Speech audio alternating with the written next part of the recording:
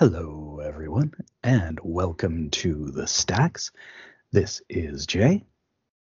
And I'm Shanna. I got Yeah, nothing there's this not time. much. Nothing this time. Wushana? Oh, that? Referring to the genre for a second. Yeah. I guess that works. Bit of a stretch. Gotta walk a ways with that one. But this our main feature, or our first feature, I suppose, is the classic 1982. Usually kind of discussed now as a teen comedy. I'd say it's more of a coming of age movie. I kind of think of it as the Generation X touchstone teen film. Like it is the Generation X teen experience. Yeah. Teen comedy is what I expected when I watched it. I was thinking I was going to get something like, I don't know, like an '80s version of American Pie, and what I got was more like an '80s version of, say, like a good teen movie mixed with something almost like Eighth Grade, like the more Right. recent. The Bo Burnham film. Yeah. Yeah, yeah. Yeah, because it's very authentic. And it is based Kind of mainly on real sincere and people. real. Like, this is written by people who remember high school. Well, it's written by people who were just out of high school because this is Cameron Crowe, who you've probably seen a bunch of his movies, right? Like Almost Famous. Maybe. Do you know Oh, that Almost Famous? sounds. That's I know the another poster. autobiographical one. It, Oh, it really? it was yeah. So Cameron Crowe, very interesting life. He in high school. So this movie is based on people he knew in high school, for starters. Okay. Uh, That explains why, like, they don't really feel. They do fall into some tropes, but they don't feel like tropey characters. Like, right. they feel more like people, and they fall into tropes, as much as actual people fall into tropes, which is like a bit, but it's not their entire life. Right, absolutely. And some of this obviously is exaggerated because it is, Oh, yeah.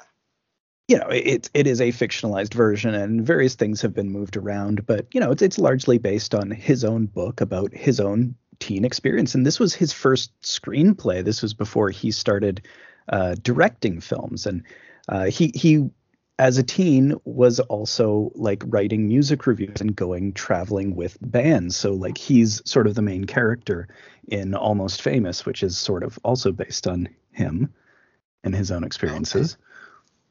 And then he went on to be a very popular director. So like that one's him. He did Vanilla Sky, Say Anything.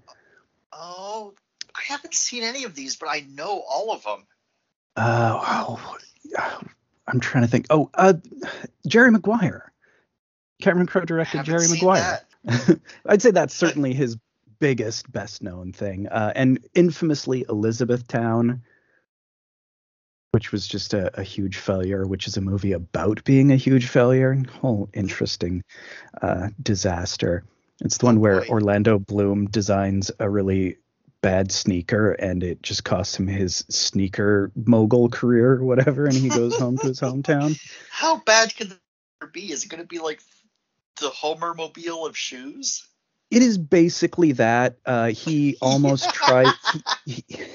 This movie, he tries to commit suicide by weaponizing his exercycle with a knife, and it doesn't come off, and that's when he ends up like going back home, and he encounters and it is a review of this movie that gave us the term manic pixie dream girl. Oh, really? Oh, Yeah. okay, okay. So it is the definitive original specific one. Very bad movie, but fascinating in its badness. But this obviously, Fast Times, this is the beginning of the Cameron Crowe cycle, rather than sort of there where it kind of was just sort of a disaster for a while. But, he's recovering from that. I think he's still doing movies. Oh, wow, really? Yeah, I mean, he's sort of consistently doing movies that have just sort of been less critically acclaimed since then. He's sort of, I don't know. I have not kept up with much since then, I don't think. This is one of those. directors, then I guess I'm definitely familiar with all the movies, but have not seen a single one of them prior to just now. Okay. It's weird how there's a few of those. Oh, for sure. Like I'm sure I've seen pretty much everything of his from the 80s and 90s. But they're escaping me right now what a lot of them are. But he's a very interesting person, and he's just he's had a really fascinating life. And I don't think any of the characters in this are based on him, but they're clearly people that he does know. And because you get a feel for who these characters are. Yeah, And definitely. it's helped by what an amazing cast this has. Like, these are all people who are just on their way to become big stars. Yeah, there's so many names I recognize. Like, oh wow, they're in this. That person, like Forrest Whitaker is in this. Sean Penn. You pointed out, and I wouldn't have caught this. Nicholas Coppola, better A, known today. a very young Nicholas Coppola, the youngest person in the cast. Better known today as one Nicolas Cage. Yeah, he lied about his age. He was 17, but he lied that he was older to get the part. And he was up for the role of Brad. Oh my God, I'm trying to imagine Nick Cage as Brad, but for me, You, it's always do you know why they it's did not go with him? They thought he'd be too downbeat. must have been a different time. Yeah, very weird. So Wow. I'm just imagining Nick Cage in the in the jerking off scene, but like it's like 60-year-old Nick Cage, like circa Mandy or whatever. see, It's I just picture him making one of the faces from Vampire's Kiss. oh yeah. Am I getting through to you, customer?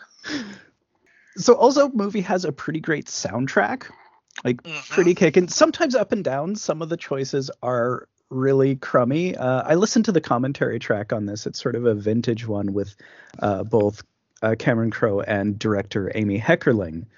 Who Amy Heckerling, kind of a really interesting career as well. Kind of started out in the punk scene, but this was her first movie as well. Okay, cool. And she went on to direct Clueless, I guess is probably her best known, and she did the Look Who's Talking movies in I between. remember those. Yeah. I think I remember. I watched them as a kid. I don't know if I liked them or not. Yeah, I do not remember because I distinctly remember the last time I watched them was in 1994 because I was Yeah.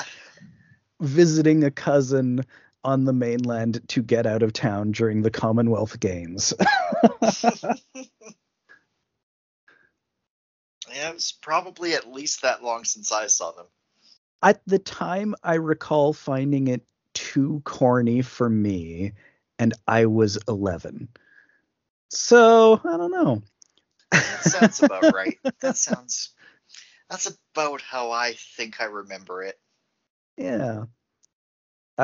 So the opening theme, though, is We Got the Beat by the Go-Go's, which is pretty great. It's a Hmm. decent choice. It Uh, definitely is one of the ones that works.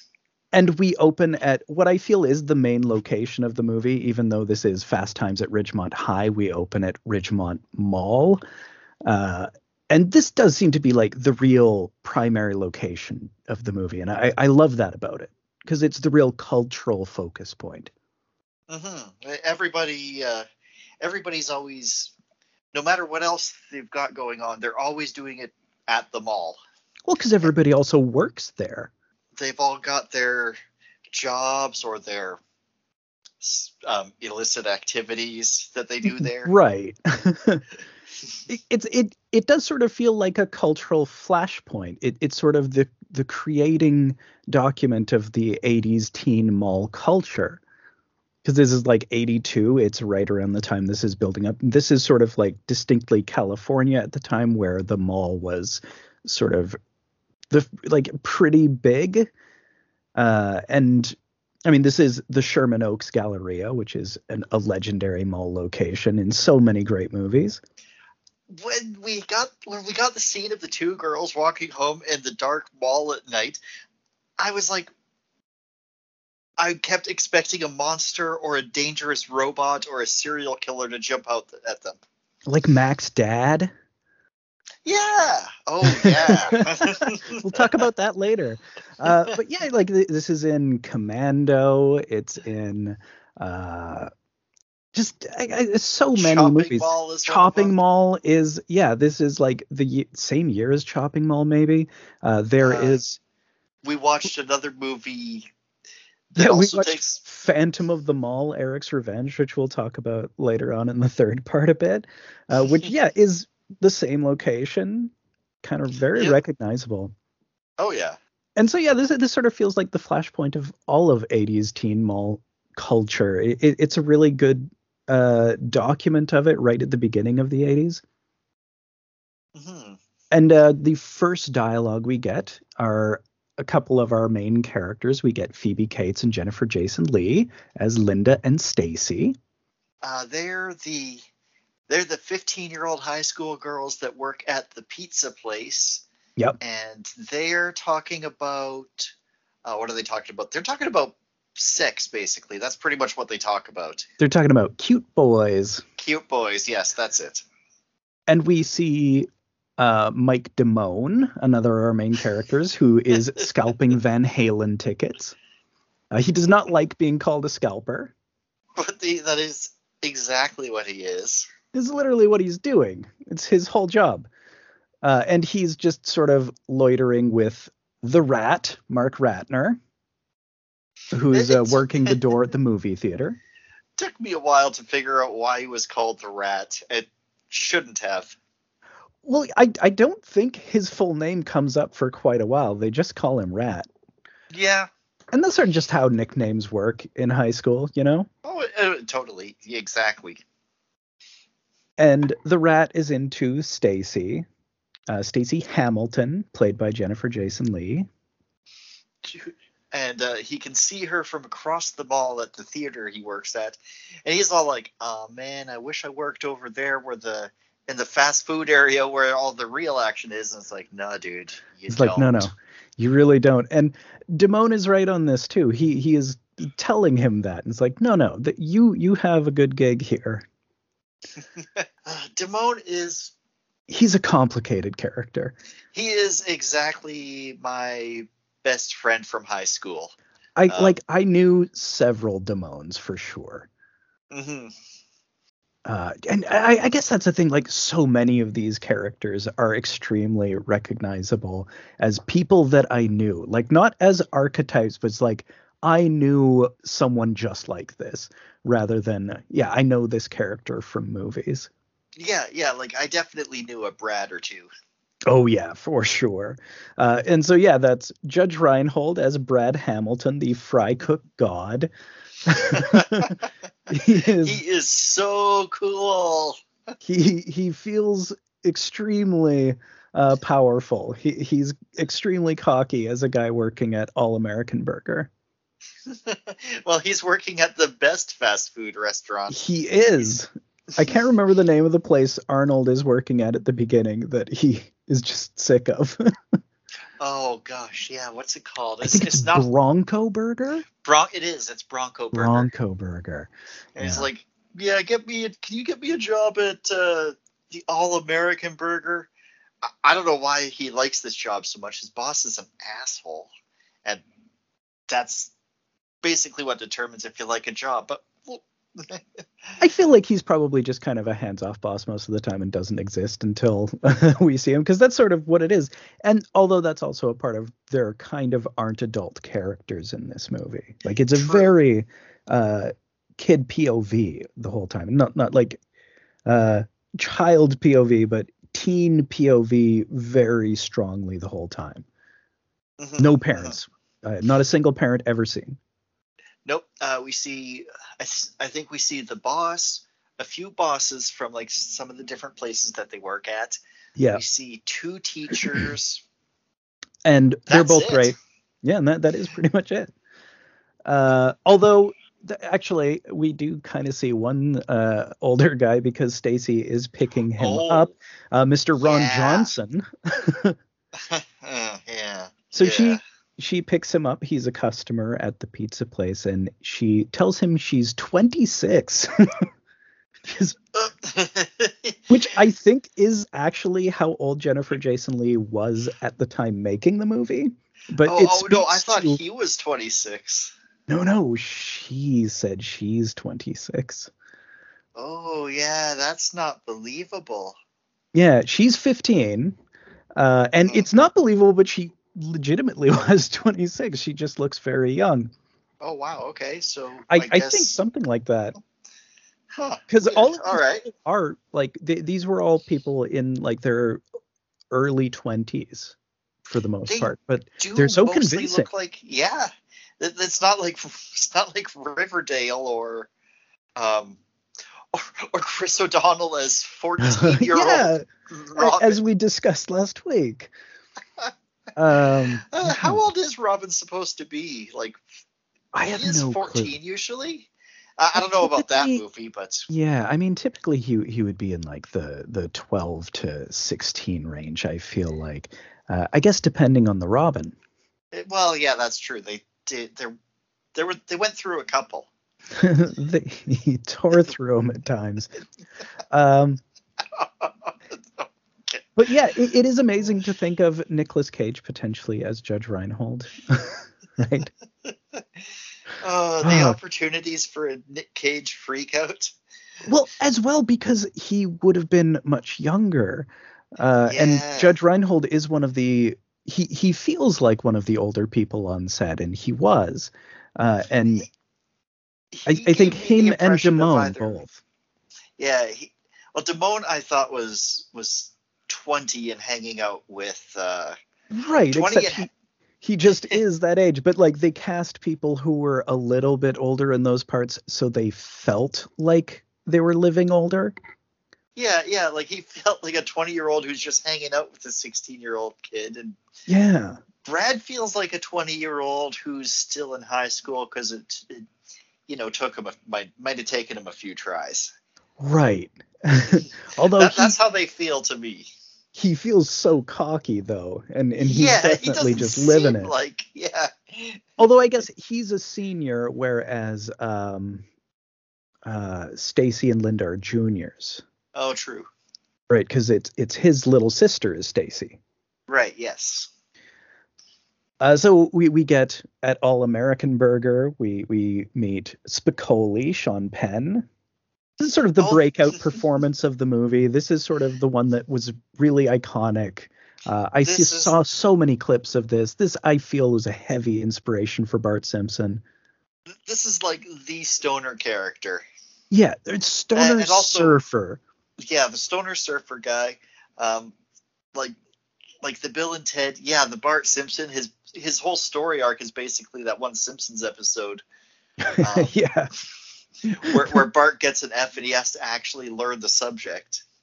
Bart gets an F or something. Like Yeah, early, like yeah. season 2, I think. Maybe Oh, even season 1. season one, I'm sure, or early, or yeah, no, it could be two.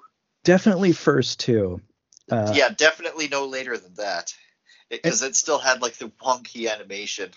the tears were weird, which is Hmm. why I'm thinking it may have even been season 1. But anyway, Yeah, it totally is that episode. yeah. He has the whole arc, and we'll get to that, of course. But he's very lovable. Hmm. He's kind of oblivious, but like sweet and lovable. So he rolls in with all of his surfer dudes to All American Burger, and they all immediately take their shirts off. Instantly. Notably, one of the surfer dudes, one of his surfer buds, is Eric Stoltz. Just a Oh, very tiny role, but he was up for the Spicoli role as well, and they just like, well, we'll just give him, we'll make him one of the buds instead. might as well. I mean, Yeah, and all the appearance of all these buds had me thinking that there was going to be a lot more characters than there actually was. Like, I thought all of the stoner kids and all of Brad's older buddies were gonna also have story arcs, and I'm like, oh, this is Right. gonna be. But I also thought there weren't gonna be story arcs, and it was just gonna be just just random scenes of things that happened to these people through the year in high school. And I was kind of right about the second part and wrong about the first part, because that would have been too many characters. It would have been. It would have been like high school Nashville, and that just wouldn't have been feasible because like the studio was very worried about this movie. Like this was the era of Porky's. They just wanted a teen exploitation movie. They thought this was going to ruin the studio. Really, this is like, This movie is completely iconic. It was very successful, yeah. but at the time it was controversial. Like it was like when they were putting it out, they almost had an X rating. Well, I get it considering the standards of the time. Yeah, because it's so But honest about it. But it's like, no, we yeah, but can't it's like have an it's X not. rating because we're trying to get It's to a teen audience. This is who yeah, we made this and movie it's like, for. and also like it's not. It's not sexy sex, No, if that exactly. makes any sense. Well, I mean, It's not actually, yeah, glamorous. yeah, no, it's just It's totally unglamorous. It's not the only nostalgic. sex scenes that actually happen are, yeah, they're not. They don't glorify it. They Yeah, don't well, make it seem nice. the key element of this movie is that it is completely not nostalgic about high school. There Yeah, is it's zero presence of nostalgia. It is made by someone who has just finished it and has a very clear memory of exactly what it was like. and, yeah. I feel like I went to this high school, even though because it feels like how I remember my high school experience. Even though I was the theater usher kid, Oh, wow, yeah. but I didn't get to go out with Stacy. Right. That there was this whole story. So the Brad of course makes them all put their shirts back on. They have the no shirt, no shoes, no dice. Oh, what a bummer, man.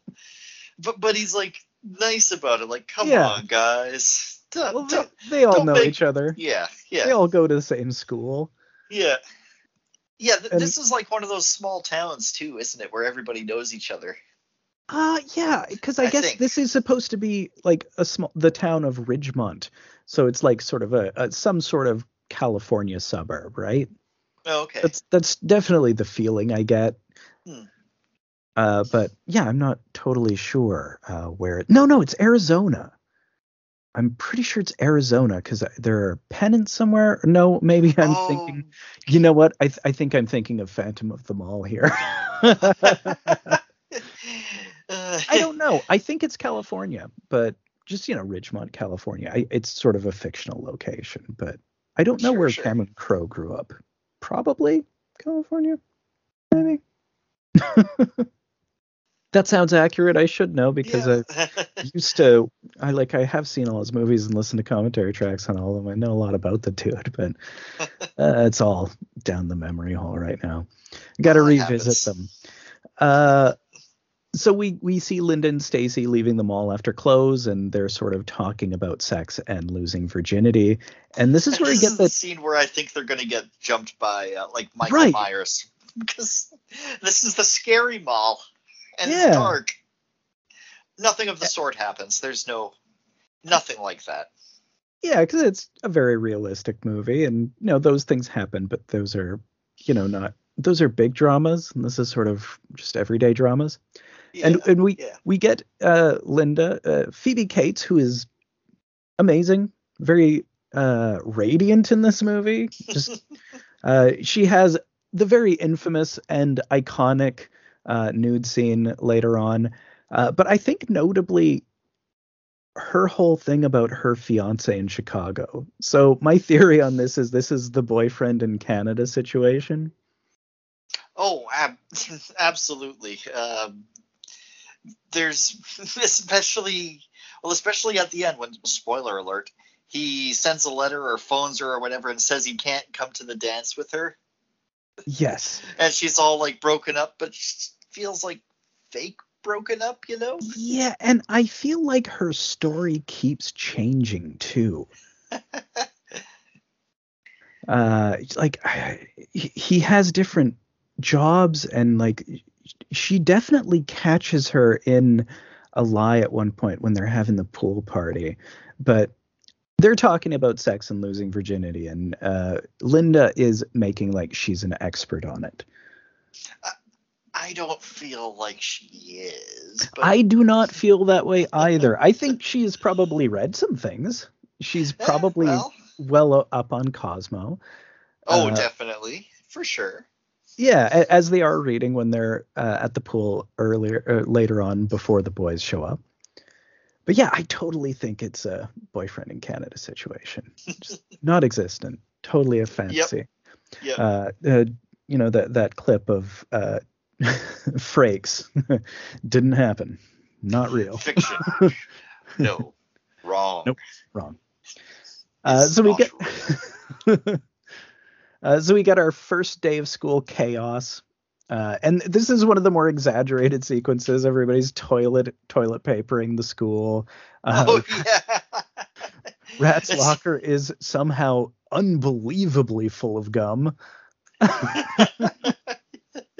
it's ridiculous. Like to, this is what you do at the last day of school, not the first day. They're gonna make you clean that shit up. Yeah, I guess the idea is that it's been left that way since, he was there in Oh, the spring, I and suppose. yeah. I was thinking about the toilet papering. Well, yes, that is just absurd. I don't get why that would be happening on the first day of school, but Yeah, maybe it no. did at that time. Well, who knows? Maybe our school, the seniors on the first day would always just run laps around the school hallways and wouldn't really do classes. Interesting. So it could be that was a thing. It could be. We see Brad with his super cool car. Of course, he has a cool car. Although all these teenagers do, it makes me mad.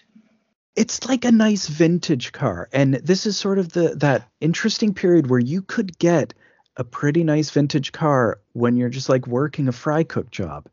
Oh yeah, because capitalism hadn't quite gotten its full stranglehold on the souls of all of us yet. It was still working on it. Yeah, it's just like just the pre-Reaganomics era. Things are sort of weird. The boomers are kind of just taking control of the economy, and it's sort of humming along. And it's sort of one of the main themes of this movie. And Cameron Crowe talks about that in the commentary track. How his whole concept for it was that it's this weird accelerated childhood that everyone was living at this time because they had all of the same financial and sexual frustrations of an adult, but they're still in high school. Yeah.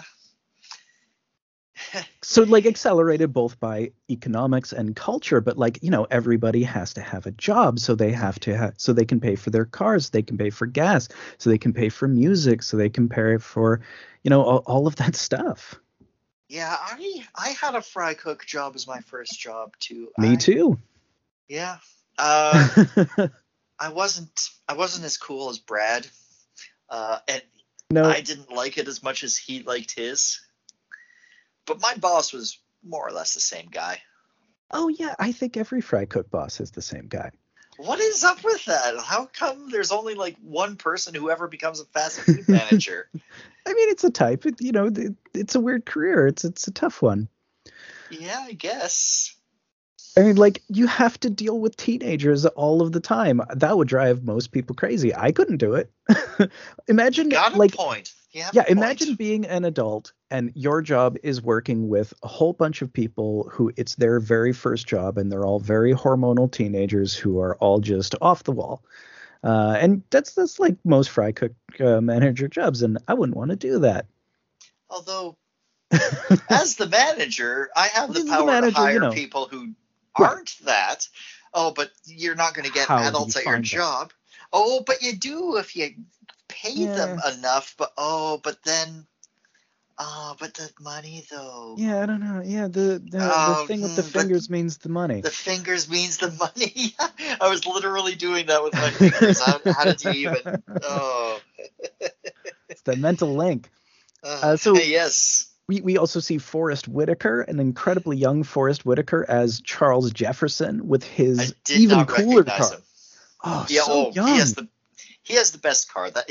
It's objectively the best car by everybody's Beautiful, metric in the movie. gorgeous Firebird. My mom Don't fuck had with it. my mom had a yellow Firebird like that when I was really young, and it was the coolest. Ooh. And of course, we see Spicoli and his stoners drive up in a Volkswagen van and fall out of it in a cloud of weed smoke, which they mentioned in the commentary track was real. I love that. Because like they didn't this was their only scene that day, and it's like Sean Penn is incredibly method. Like he was only addressed as Jeff Spicoli, even at home for the duration of this Oh shoot! shoot. So he really could not hear people if they didn't knock.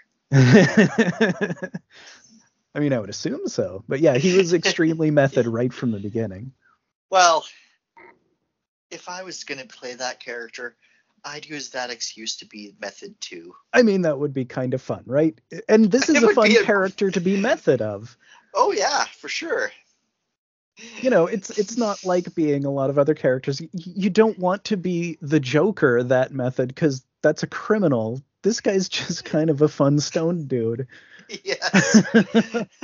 There's a real sweetness to Spicoli. Like he has one hard F later that is not great, but like it's incredible how well this film has aged.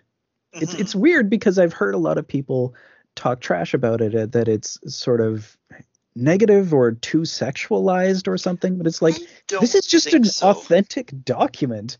This is Like, not far off what the teen experience was when I was a teen in the 90s.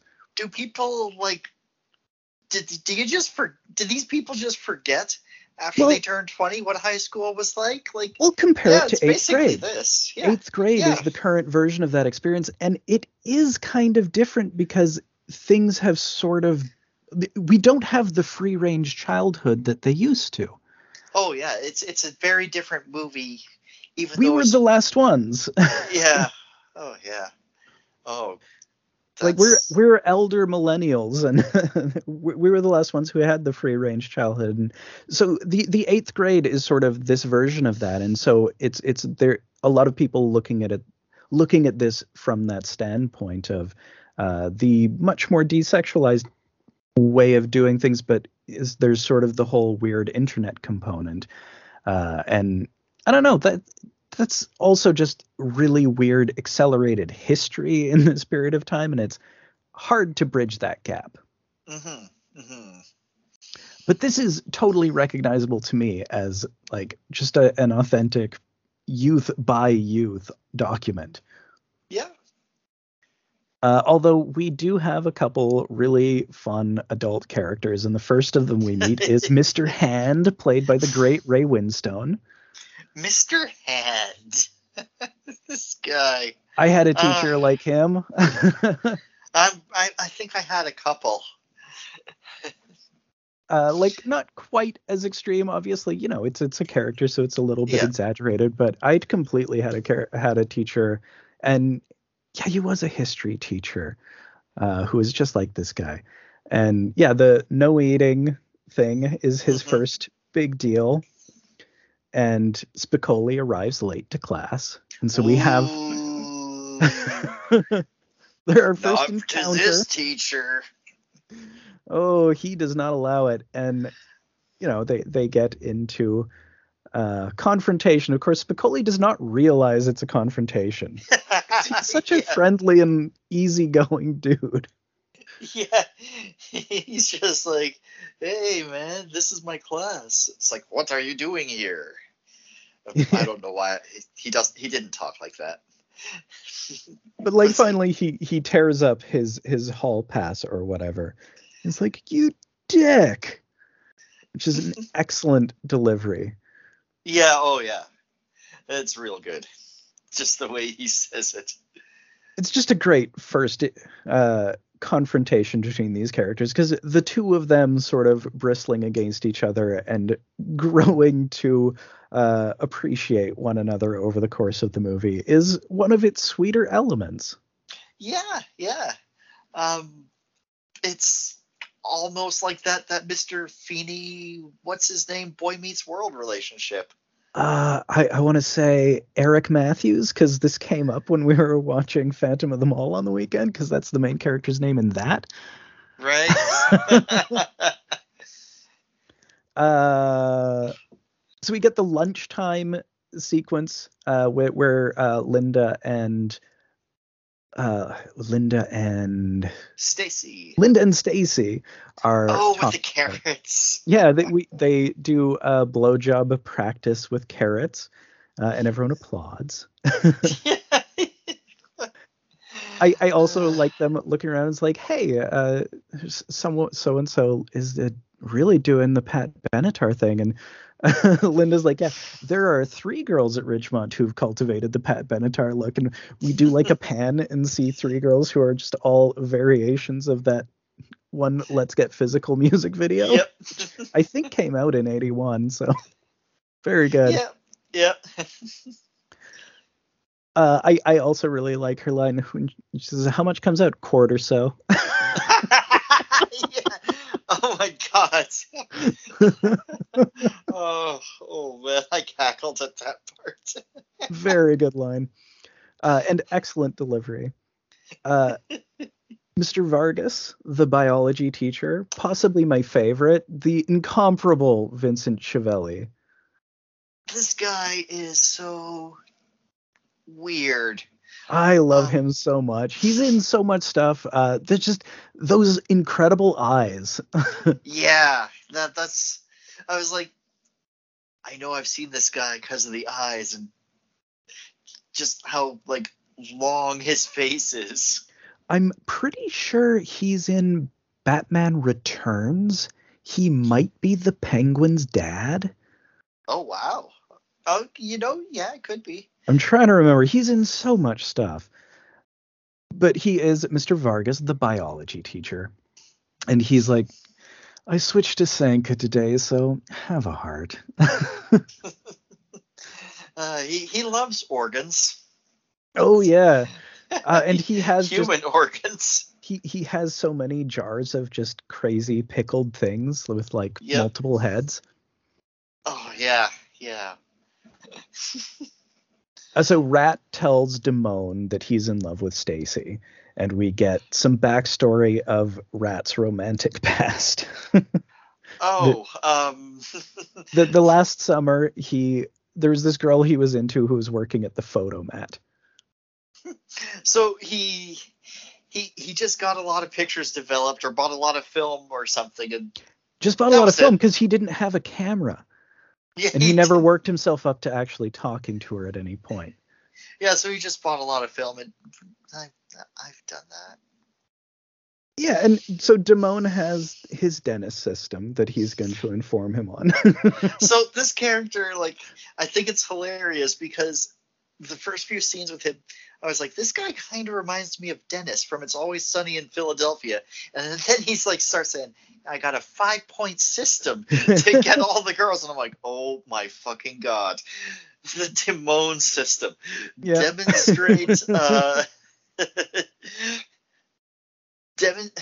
Demonstrate value, establish dependency, make her wonder if you came.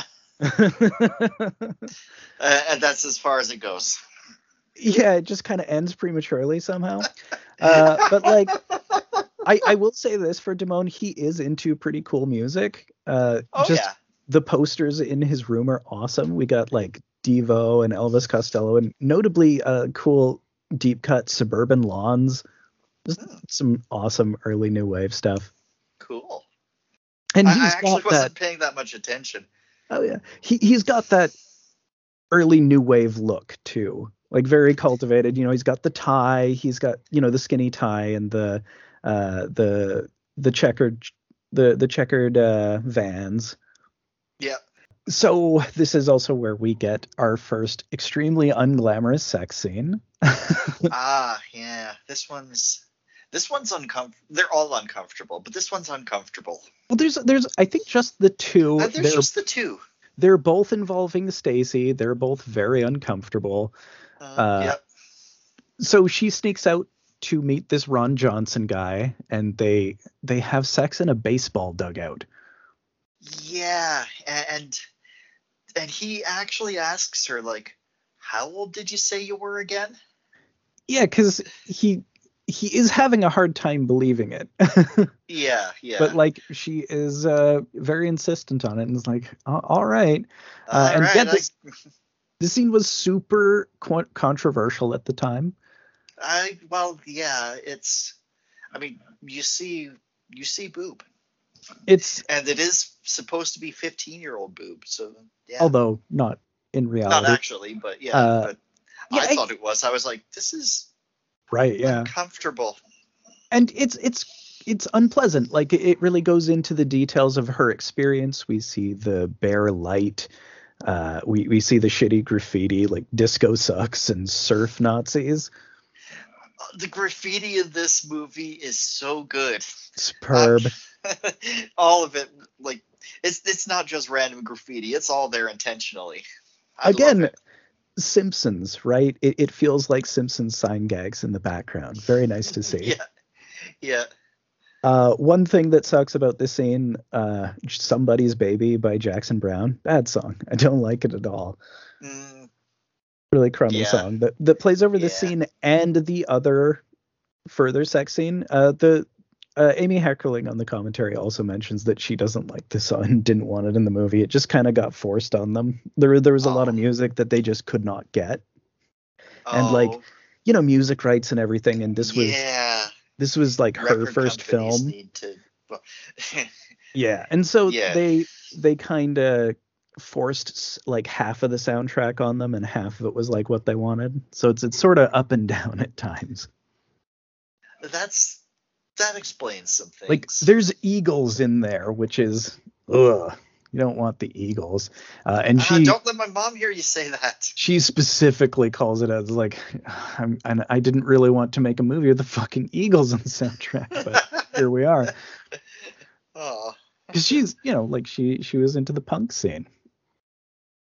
But yeah, so I dig how anti-nostalgic this is. Like this is not something that's romanticizing the first time and oh yeah, that no, experience. but it's also not like it's not like grossifying it either. It's just No. making it like normal gross. Yeah, it's not a lot of fun. It's just kind of like this is sort of what it's like and what it was like at that time. Uh, Yeah. and then there's sort of the humorous scene the next morning where she gets just this gigantic bouquet of roses from him. Oh yeah, right. And and she's like, and Brad's like, hey, or Who's Ron Johnson? yeah, she's like, get rid of these for me, please. So Brad, brilliant guy that he is, does get rid of the roses. He's a smart guy. He gives them to his girlfriend Lisa. Although he is already at this point, he's talking about dumping Lisa to Arnold. Oh, Arnold's the The loser spaz friend. guy, yeah, Yeah. the guy who was previously at Bronco Burger, and so it's his first day at work, I guess. Okay. Yeah, yeah. He's talking about how he's thinking about dumping Lisa because they've been going together for 2 years and it's his senior year, man, and he's got to This be could be the free. best year of my life. One he says a bunch of times. Yeah, And he stopped saying that after a while. yeah, things start to go wrong. Well, there's a specific scene where it's sort of a break there for him, Yep. but I think specifically it's because she's waiting for marriage to have sex. Oh, I actually didn't know why. Because like Or I it's didn't catch the why. same scene that he goes to talk to her because like she works there too. And he's talking about like we could go up to Makeout Point or whatever. It's like Oh what's there yeah, to do she's like, there? "What's there to do at Makeout Point?" And he's like, Well, "Oh, ouch." yeah. Yeah, So that's yeah. kind of what I'm feeling is probably guiding that. That's sort of like Oh, what's bubbling in the background there. yeah, that makes sense. That makes sense. So we get our next Mr. Hand and Spicoli scene. Mr. Hand passing out homework. F. And then he turns around and realizes Spicoli just isn't there. Oh, is this the one where like Spicoli shows up and he's like, "Why do you insist on coming late to every class?" Yeah. And he's eating, which is not allowed, and he's got a bagel just like stuffed into the crotch of Stuffed his into his pants. pants. Which is incredible. I Like not like in a that. pocket, just stuffed down the front of his Such an pants. incredible choice. Like that's so amazing. Uh a bagel tucked into the front of his pants. Yeah. Incredible. And yeah, they have this because why do you shamelessly waste my time? And he has a really long pause, like a good 3 or 4 beats. Yeah. I don't know. And Mr. Hand is like, "I don't know." He writes it on the blackboard in huge letters. I'll I'll I'll leave it for all of my classes and I'll be sure to credit it to you. I'm like, all right. It's like, "Well, are you going to pass this class? I don't know. Are you going to make something out of your life? I don't know." The class is being entertained. Yeah, of course. We get a lot of just sudden flash forwards in this movie. I think at this point, suddenly it's Christmas, and we only are really signaled to that because we see Santa being peed on. Oh, yes. Oh, yeah, right. The mall Santa with the little kid just pisses on him. Yeah, you just see a lot of wetness on Santa's knee. And Santa's like, "Ah, fuck." Or something like that. Yeah, and so we see like Charles Jefferson, Forrest Whitaker trying to get Earth, Wind, and Fire tickets from Damone. He wants to take his brother to see it. Yeah, his little brother who is friends with Spicoli. Yeah, And we learn that like I think Whitaker is a senior and And Spicoli's his a brother would junior. be yeah. Yeah. So we also learned that Stacy has soured off of Ron. Well, Ron stopped calling, I think, is what happened at first. Maybe like Or she stopped calling well, I him. think she was a little concerned about, the roses and stuff, and just this is not something that she can broach with her parents in any way. Oh, well, yeah. Yeah. Definitely not. It's just not really a feasible relationship long term. So she's kind of off that, and Rat still hasn't approached her by this point. But like Damone finally talks him up to it here. Yeah, So it's about Christmas time. yeah, he's talking about how Rat's got to have the attitude. Right. Uh, he's Damone sucks, but at least this is a cool line. Oh, I wish I had written it down. It's like where you don't matter if she leaves, stays, I think lays, or it's prays, I think it or lays, something. prays, stays, something like that. Yeah.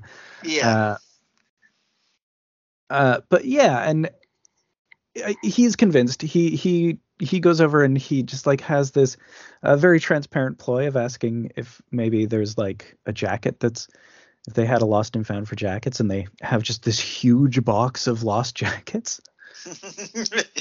yeah, and he's like, He's like, I don't I'll really want to look through that. This was just a ploy. Like he doesn't admit that it's a ploy. He's like, I'll just buy a new one. Listen, can I get your phone number? right. And he gets it because she is Yeah, kind of into him. yeah, she is. In terms Actually, of, yeah, no, she totally is at first. yeah, she totally is. He just kind of blows it the first time. Well, It goes all wrong. It's a yeah, bad it date. just goes wrong. It's just a bad, It's a it's just a classic bad high bad school time. date. Yeah, yeah. We see Brad cleaning big hairy pussy graffiti off a mirror while he practices his speech to Lisa to break up. Yeah. Uh, and I really like just that this speech is later echoed back to him a little bit later. Yes. Yeah, I love that part. But this is where things go sour for Brad because Arnold comes in and has him take over on Till for him. Yeah, he's really got to go to the bathroom. You know how Yeah, it is. of course. Yeah, And there's just the worst customer, just a total I wouldn't douchebag. say the worst. No, He's about average bad. he's a bad customer. Just He's a bad customer. an extremely annoying customer who wants a refund and won't like pause for a moment or just like take the slightest second is like, I just need to get this form. Yeah, like I've been, I've been, we've all been there. It's like, Mhm. yeah, we'll give you your refund. We just bosses make us do all this fucking paperwork to get it done. It's like, no, give it to me now. You won't give me your refund. It's like, yes, I will, but I just gotta do. Like, we've all been there. It says 100% guaranteed. And finally, Brad's like, if you don't shut up, I'll kick 100% of your ass. Yes. And of And course, here's where the manager runs out. finally, Yeah. and he, of course, does not stand behind him, and Brad gets fired. Even though he's employee of the month, we can even see it in You the can same see shot. it in the same frame. Yes. And you know that, like, the entire hallway is just pictures of him for employee of the month. He's the big shot here. He's like, he's in charge of hiring. He's, Mm-hmm. yeah. This is also the scene where we do see Nick Cage. He's one of the guys working in the back. He's one of the Oh. kitchen guys at All American Burger. Hmm. So yeah, he is fired. Yep. And From he's his great job. super great job. The best fast food place in town. The one that everybody hangs out at. Yeah, that's what it is. That's why it's the great one. Yeah. So I hope you had a hell of a piss, Arnold. Yeah, Arnold just like is about to come out of the bathroom, and then he sees what's going on, and he just closes the door. I mean, We've I all get done it. that too. Yeah. We have Spicoli's surfing dream sequence. Yeah, he's like the number one top surfer, and he's got like all the babes, like whatever the hot supermodels of the time are. Right. And he is woken from it by Curtis, his little brother. Dad says you're going to be late again, you butthole. This is one of the things I've noticed, that anytime a parent should be present, they always just communicate through an otherwise non-character of a little brother or sister, or at least in Spicoli's case, Yeah, because it's like you say, always Curtis. there's no parents. Yeah. Yeah. There is a dad supposedly in the house, but every communique is sent through Curtis. Yep. And I really like the Curtis Jeff dynamic. It is very fun. A very Yeah. authentic brother dynamic. It's like, I can't Yeah. hear you if you don't knock, Curtis. He gets out and I said that knocks. more if the Nicolas Cage version had existed, I think. Yeah. Yeah. Oh yeah, no, wait, that wasn't even Spicoli, that was Brad. Anyway. We also get that scene with the cheer squad. We're not the spirit bunnies anymore, guys. Oh yeah, that was. I don't remember what that was about, to be Just honest, because it didn't just connect with anything. It was just a thing. Just a cheerleader having an emotional breakdown in front of the whole school because people are not supporting them enough. But notably, this is the scene where Lisa and Brad are in the bleachers and she dumps him with the speech he was rehearsing just before he got fired. yeah. Brad's having a bad day. Yep. Yeah. Poor Brad. And we see Damone and Rat giving more dating advice. This actually, I think, is where he gives that line because they're at Licorice Pizza in the mall. Interestingly enough, because that's there's a movie called There's a Licorice Pizza movie. based on that just came out this year. New P.T. Anderson. Oh wow. Okay. Yeah. I really got to see that soon. And he also advises put on side one of Led Zeppelin 4, Fall Else Falls. uh, is it here where we smash cut to them in the car? Yeah, and they are listening to Led Zeppelin, but it's not Led Zeppelin 4. It's Physical Graffiti. I want to say like side 2. It's Kashmir. It's so loud. It's just completely booming. Now I don't know the song that or the album that he is referencing. Led Zeppelin 4. Yeah. Let's see. That's got Rock and Roll, I think, is the opener. Hmm. Been a long time since you rock and roll. Oh yeah. That And I'd okay. say Black Dog, maybe Misty Mountain Hop. Oh Yeah, it's a good rockin' first side. It's sort yeah. of the classic Led Zeppelin album, like the number one most beloved, I'd say. But Kashmir is a good classic cut. It's much less of a party. It's very heavy and doomy. I mean, Yeah. it notably became it's the one that Puff Daddy song taped. Oh, song That he took. I mean He sampled it. he got Jimmy Page to play on the track, to be fair, but yeah, for the Well, Godzilla okay, that's a soundtrack. yeah. Okay, yeah, I couldn't remember what that song was originally. I was like, the Puff Daddy song, but it's not Puff Daddy, is it? Kashmir. Yeah, okay. So this one is Kashmir, but yeah, Come With Me from the Godzilla soundtrack is Puff Daddy featuring Jimmy Page. Jimmy Page, y'all. Oh, One time. Uh, so they get to the restaurant. This cool German restaurant, very heavily themed, but Rat has forgotten his wallet. right. So he can't just drive back to his house and get it. So he has to get Damone Of to course. drive to Rat's house and get the wallet and bring it to him, because that's a much more reasonable plan, because he can't just admit that, hey, I forgot my wallet. Can you stay here while I just really quickly do this? Instead, let's No just chance. stay here awkwardly while we And wait for order this. so much Yeah. food. While we wait for Because maybe the second most unreliable guy in the school.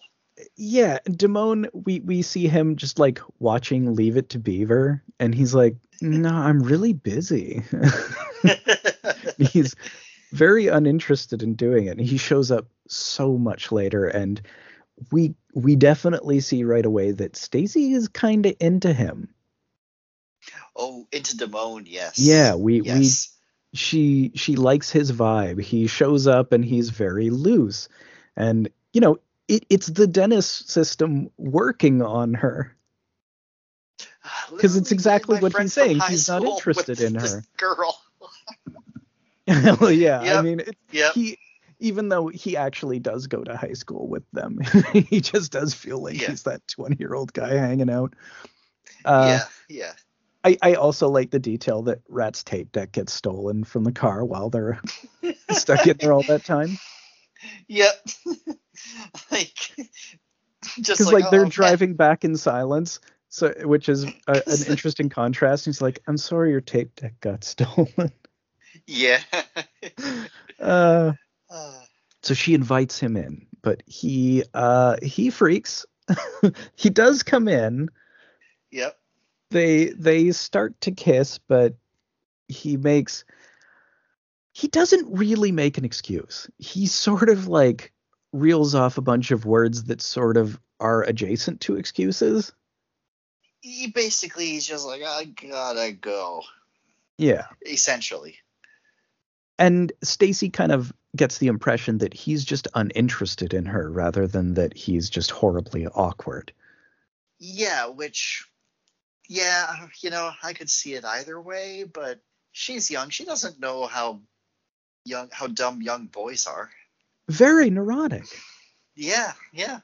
And like, she's just, I totally get it that she kind of takes that from it, because the neurosis would be on both sides. It's like, well, I Yeah, mean, oh, he for sure. totally rejected me, so Yeah, that would I be. had my clothes off and everything, and he's just like, nope, Hmm. bye. We see Spicoli driving stoned with Jefferson's little brother in Jefferson's In rad Jefferson's Firebird. car, driving like a fucking moron. Just a total maniac, weaving between cars, driving like between them, like between two Like, lanes. yeah, like on the yellow. Yeah. And of course And he crashes. oh They yeah. like they plow through a construction site and the car's pretty wrecked up. Hey, doesn't Spicoli just say like, I can fix it, man? I can fix it. My dad's got like the best tools, you know. I think he's like a washing machine repairman or something. I can't Something remember like what that, he yeah. says he does. And the little brother's like, first he's gonna shit, then he's gonna kill us. And they do come up with a plan. Yeah, It so we ends cut up to the working. the hype for the big football game. The big game The big game. versus Lincoln Lincoln. High. Their Oh, rival those high Lincoln, school. the rival high school. They've got slogans like "Assassinate Lincoln." They've got all these assassinate Lincoln buttons and kill Lincoln shirts, t-shirts. There's this one part where you see Spicoli with cargo shorts on with like 50 assassinate Lincoln buttons on them. It's really cool. Yeah. And of course, they use Jefferson's car. They spray paint, Lincoln slogans on it and just wreck it up on the school steps. Yeah. Notably, they put Lincoln Kills Lincoln kills. in the oddly same font as the Nazi Kills spray paints that you've been seeing around. I wonder who might be doing that. El Spicolo. Right? Like this does definitely seem to me like a fundamental Bart Simpson document. Oh yeah, yeah. When I was young and they had like the concept photo of what Alberto looked like, I thought Alberto actually was a different person who spray painted all this stuff, who happened to look like Bart. I didn't get it. Although The eventually there Uh, is a point which, where we do see him spray painted himself. oh yeah. So I want to say maybe in the scene where he jumps the gorge. I'm not sure. I think so. Oh, maybe even in Bart the Genius. Because, like, isn't that the one where he gets kicked out of school for spray painting? Oh, probably. And that's like... It's pretty early on it happens. Yeah. Yeah. So we get to the big game, and Jefferson is the lead quarterback, and he's just demolishing all of the Lincoln players. I like to think that they just ran out of players and Ridgemont won the game that way. You do see a lot of them going out on stretchers, like over and over again. He's just destroying them. And it's a complete blowout. They win 42-0. He didn't get his car fixed though, or any compensation whatsoever for that. So it's not really, doesn't really solve the problem. No, it just redirects the anger to someone who doesn't really deserve it. But it's does. Lincoln, and they suck. So who cares? And he does get the big, huge blowout, big football game glory.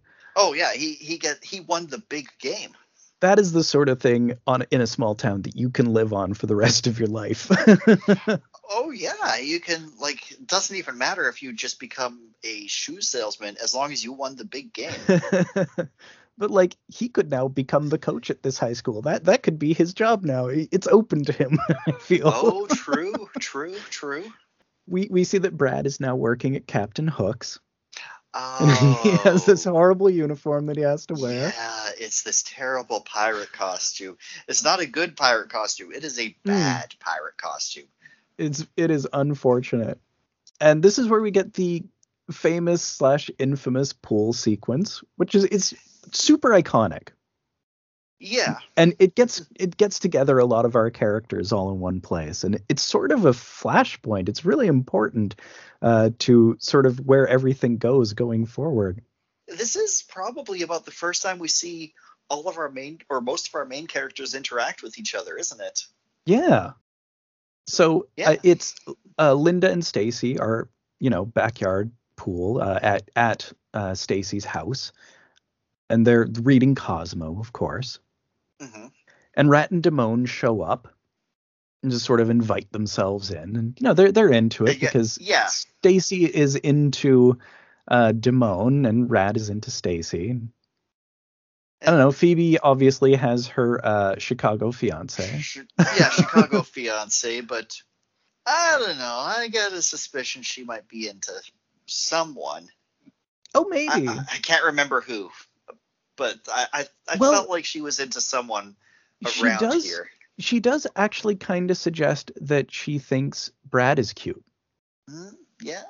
Well, Although she also mentions that she thinks Brad seems really down since he had to switch since he jobs. lost, yeah, It's like he never yeah, stops to talk anymore. yeah. That whole shitty job depression. Yeah, I Where mean the that's whole totally recognizable. it's like, oh, I got a shitty job. I don't want to talk to anyone or do anything. I don't know what that's like at all. Yeah, yeah. Hmm. So so Brad shows up and he goes inside, but like we see kind of immediately he opens a window and he's looking at Linda. And we get a Yep. very famous fantasy sequence to the cars moving in stereo. I've seen this parodied infinity times. Yep. It's like it plays like a cologne commercial. We have like all of these sprinklers. It's in slow-mo. It's a totally different visual style from the rest of the movie. Notably, we have Phoebe Cates opening the bra or the swimsuit top, which is like just that moment is so heavily copied. I think Oh, I've it's seen this in. on the Venture Brothers. Yep. Yeah, it's in like everything. Hmm. My favorite thing about this fantasy is that he's got this really nice suit on in it. And where in reality is wearing like, I think the pirate costume is made out of like the cheap plastic that those really shitty Halloween kids costumes were made out of, Most likely. I mean, which would be definitely the hat. super dangerous to work in a fast food kitchen with. But Oh yeah, that it wouldn't be good. tracks. Yeah, sure. It tracks. They would absolutely make you do it. Well, I don't think he works in the kitchen. He's the waiter because there's that part where we see him taking the order from those weird twin brothers Oh right, yeah, yeah. who just aren't actually into seafood at all and decide to leave. But actually, that might be just before this, and then this is when he comes home and just there's all this kids Oh at the yeah, house. right. He's like, "Could you keep it Yeah. down? I've got some work to do." Oh, But then he is in the masturbating. bathroom. Yep. Yeah. Uh, Yep. and then Linda goes in to like get something out of her eye and walks in on him. Walks in on him. The Fuck. worst. It's the Yeah. worst. Yeah. Um. So it cuts to Yeah. the next day, and we see Stacy is obviously into Damone now. She's doodling in her notebook about him. Yeah. Uh, Mrs. Stacy Damone, and stuff like that. Yeah. This is where Spicoli has pizza delivered to history class. That's hilarious. So the teacher here is like, it's like, yeah, the pizza guy's like, I'm here to deliver pizza, sir. And the teacher's just like, lets him in for some reason. It's like, all right. He's like, well, I'll let this play out. And, Spicoli obviously has done it. Obviously. Although, in real life, it was a different character. Can you guess Oh, which character? I want to say Brat. No, Dakota. Dakota? Yeah. Who? Or no, Demond. Oh, I Damone. keep wanting to say. I keep thinking it's Dakota. I don't know Oh, why. it was the rat. Really? Yeah, it Hmm. was actually the rat. Um, Yeah, I mean, ballsy move. I guess that's why they give it felt more like a Spicoli move for this movie. It well, fits it more really with the arc does. of the character. And the whole Yes. Mr. Hand thing. Yes, exactly. Because Mr. Hand has the perfect reaction. Because, see, Spicoli was nice enough to get pizza for the whole class. Yeah. Or, well, the ones with the best grades, I guess. Yeah, he chooses who gets to have some pizza. And then he takes the last slice for himself. Of course, I mean, it's his class. Oh, man, And you it's his can't do time. this, man. Yep. Yep. After all, you wouldn't like it if he came to your house and started teaching U.S. history on your time, I would mean, I you? really wouldn't. No. No, But I would not. Although this is the point, I think, where Spicoli's like, hey, isn't this actually our time? it's somewhere around here, and it is a good point. And Mr. Hand is actually like, you know what? Yes, it is. You are correct, basically. Yeah, he is slowly coming to appreciate Spicoli's point of view because like in the very first day he is so clear that like eating is absolutely inappropriate, and then we see Spicoli with food every time we see him in this class, and by this point he's like, all right, let's give food to everybody. Yeah. And Yeah. like Well, he's yeah, actually, clearly, I didn't even think about that part, but yeah. yeah, like there's a little give and take on both sides, and I really Mm, appreciate that there. good point. Good point. I didn't catch that.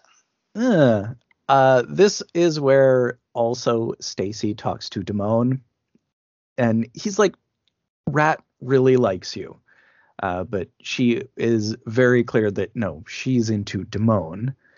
And they go back to her place and have sex in the backyard pool house. Oh my god, this sex scene is like the best sex scene of all movies. Incredibly awkward. So It's like the song starts playing and it's building and building and it, it's that like same one from before, yeah, Somebody's and, Baby by and you Jackson know Browne. it's but it only lasts about 5 seconds and then it just hard cut. The music just stops. Everything stops. And it feels like it's building, it's gonna be so long, but no, it's just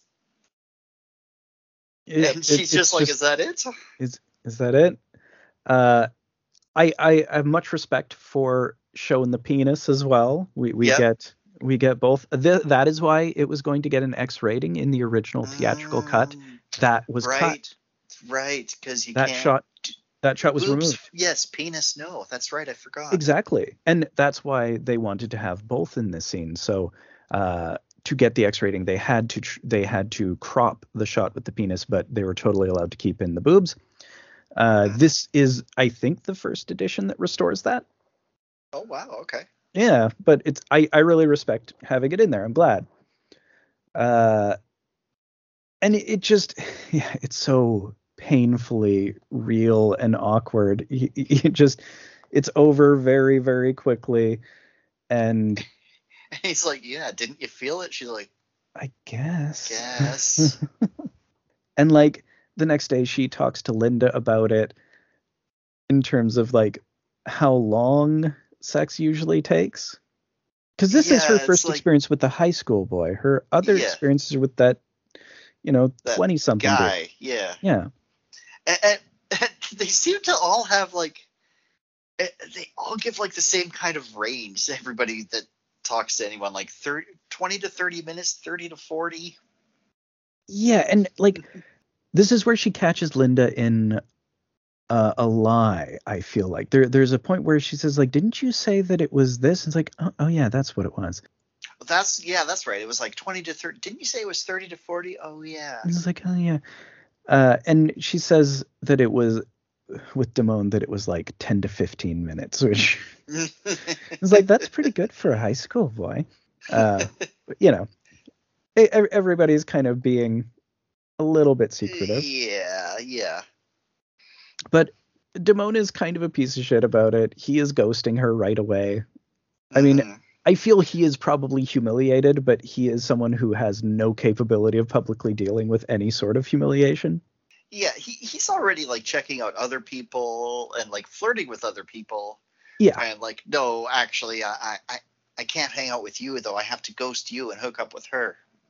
Yeah. And Brad has to go deliver a bunch of stuff from Captain Hooks to IBM, and the boss makes him go in uniform because, that's part of the experience. You're representing the company. And like on the way, there's a pretty girl in a car next to him laughing at him, and he quits his job because he's so sick of this. Yeah, he's like doing the whole like revving his engine thing because he does have that sweet car. Mm-hmm. And he like forgets he's wearing the pirate outfit. And then like he immediately throws the hat out the window, and then like he tries a bit of the food and the food stinks, so he starts throwing the food out the window too. Yeah. The girl in the car. Yeah, the girl in the car notably is Nancy Wilson of Heart. The rock band. Cool. She later married Cameron Crowe. Oh, cool. Yeah. Interesting extra. Mm-hmm.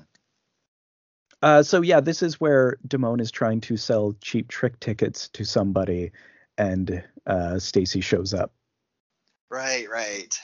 He does not want to talk to her. He's trying to sell tickets. He's doing the hard sell. Oh, right. I was thinking of a different scene. Yeah, he's selling to the girl on the bleachers, right? Right. Yeah. And it's like, no, I'm doing business here. I'm trying to ghost you. But she's like, this is important. And it turns out that she got pregnant from their really disappointing encounter. Yeah. Oh, right. Oh, God, this is definitely one of the scenes that is very controversial as well, but not super controversial at the time. It's not something that was like a big furor, and I think that's amazing because this is probably the least stigmatized an abortion scene has ever been treated in a movie, like before or since. Yeah, I agree. It's just like, it's very matter of fact. That's what we're doing. Okay, we're gonna do this here. We'll take care of it this way. I will pay for half of it and give you a ride. I actually won't. I'll just. Oh no, she says, I want half of the cost and I want a ride to the clinic, and he grudgingly agrees. And he tries. Yeah. Grudgingly agrees. It's not that he is not planning to show up, but like he can't get the money together. Yeah. He's like checking all his books and who owes him, and it's like, no, man, I'll pay you back on Thursday. I don't need it Thursday. I need it now. Fine, pay me Thursday. Yeah, and he has this really funny ledger of people who owe me money and costs, and like at the top is just abortion $75. Yeah, and under that is David Bowie tickets. Yeah. But he can't get the money together, and he, like, again, it's the same thing where he just can't publicly face any sort of humiliation. He is unable to face her after what happened, so he just no-shows. He can't even just talk to her about it. Yeah, he ghosts her. He just is like, just does not show up. Yeah, has his mom say that he's working in the garage with his dad. Oh my God, yeah, that's... It's embarrassing. That is like the worst. That is like a low point. And she gets Brad to take her instead by saying that she's going bowling. Just not very convincing, and he kind of clues in very quickly, but secretly. But he's really good about it. Yeah, like he sees her running, like he drops her off at the bowling alley and he sees her running across the street to the clinic where when she gets out, he's waiting outside. Yeah, and he finds out, or like he asks who did it, but I don't think she tells him. Yeah. It's like it doesn't matter, and he's cool about it. He's a good Yeah, brother. yeah. He just. And Linda also backs her up. Mhm. It's like, what a prick. And we cut to the next morning, and someone has, and I'm going to say it was probably Linda, spray Probably. painted prick on Damon's gremlin. Of course, he drives a gremlin. Of course he drives a gremlin. The cars are so well picked in this movie. Yep.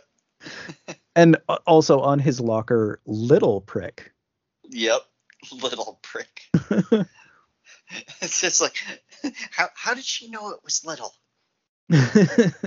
So Rat confronts him. They get in a scuffle in the gym, but in the locker room, but the gym teacher breaks it up immediately. Yep. We get the final biology class visit to the hospital, where they go from the delivery room to the morgue. Spicoli just shows up. It's like, are you in my class? I am today. And he's like playing with the organs in the body. Of course, I love Vincent Chiavelli here. He pulls the heart out. He does the whole thing. He's so happy.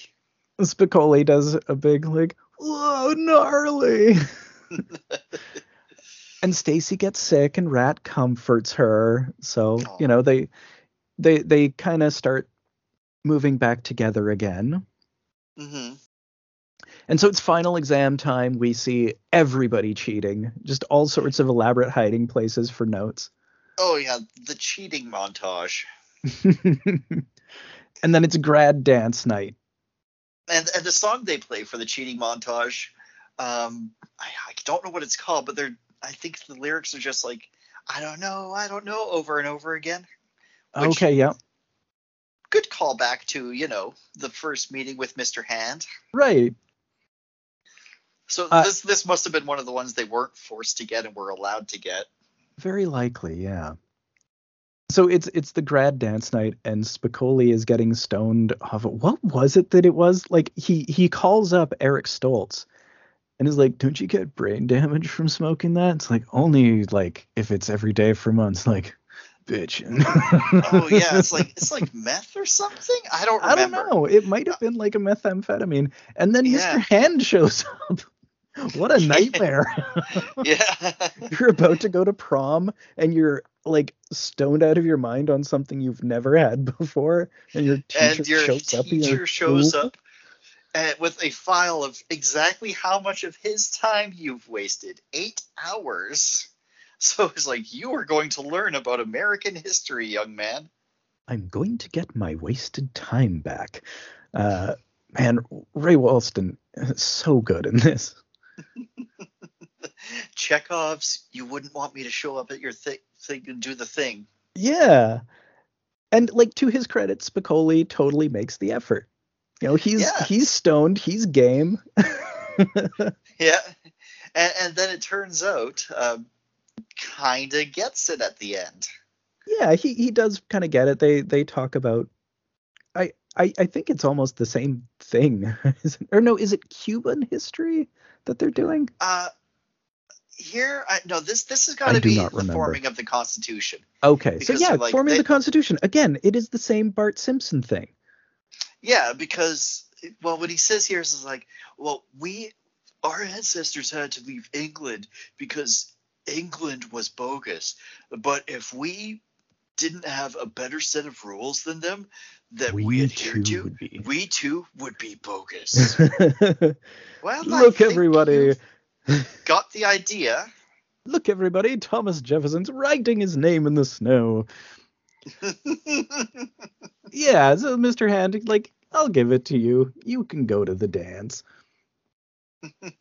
It's a good little scene. They shake hands. They have learned to appreciate each other's ridiculousness. There's that thing like, do you have a student that you make an example of like me every year? It's like, well, you'll see next year. He's just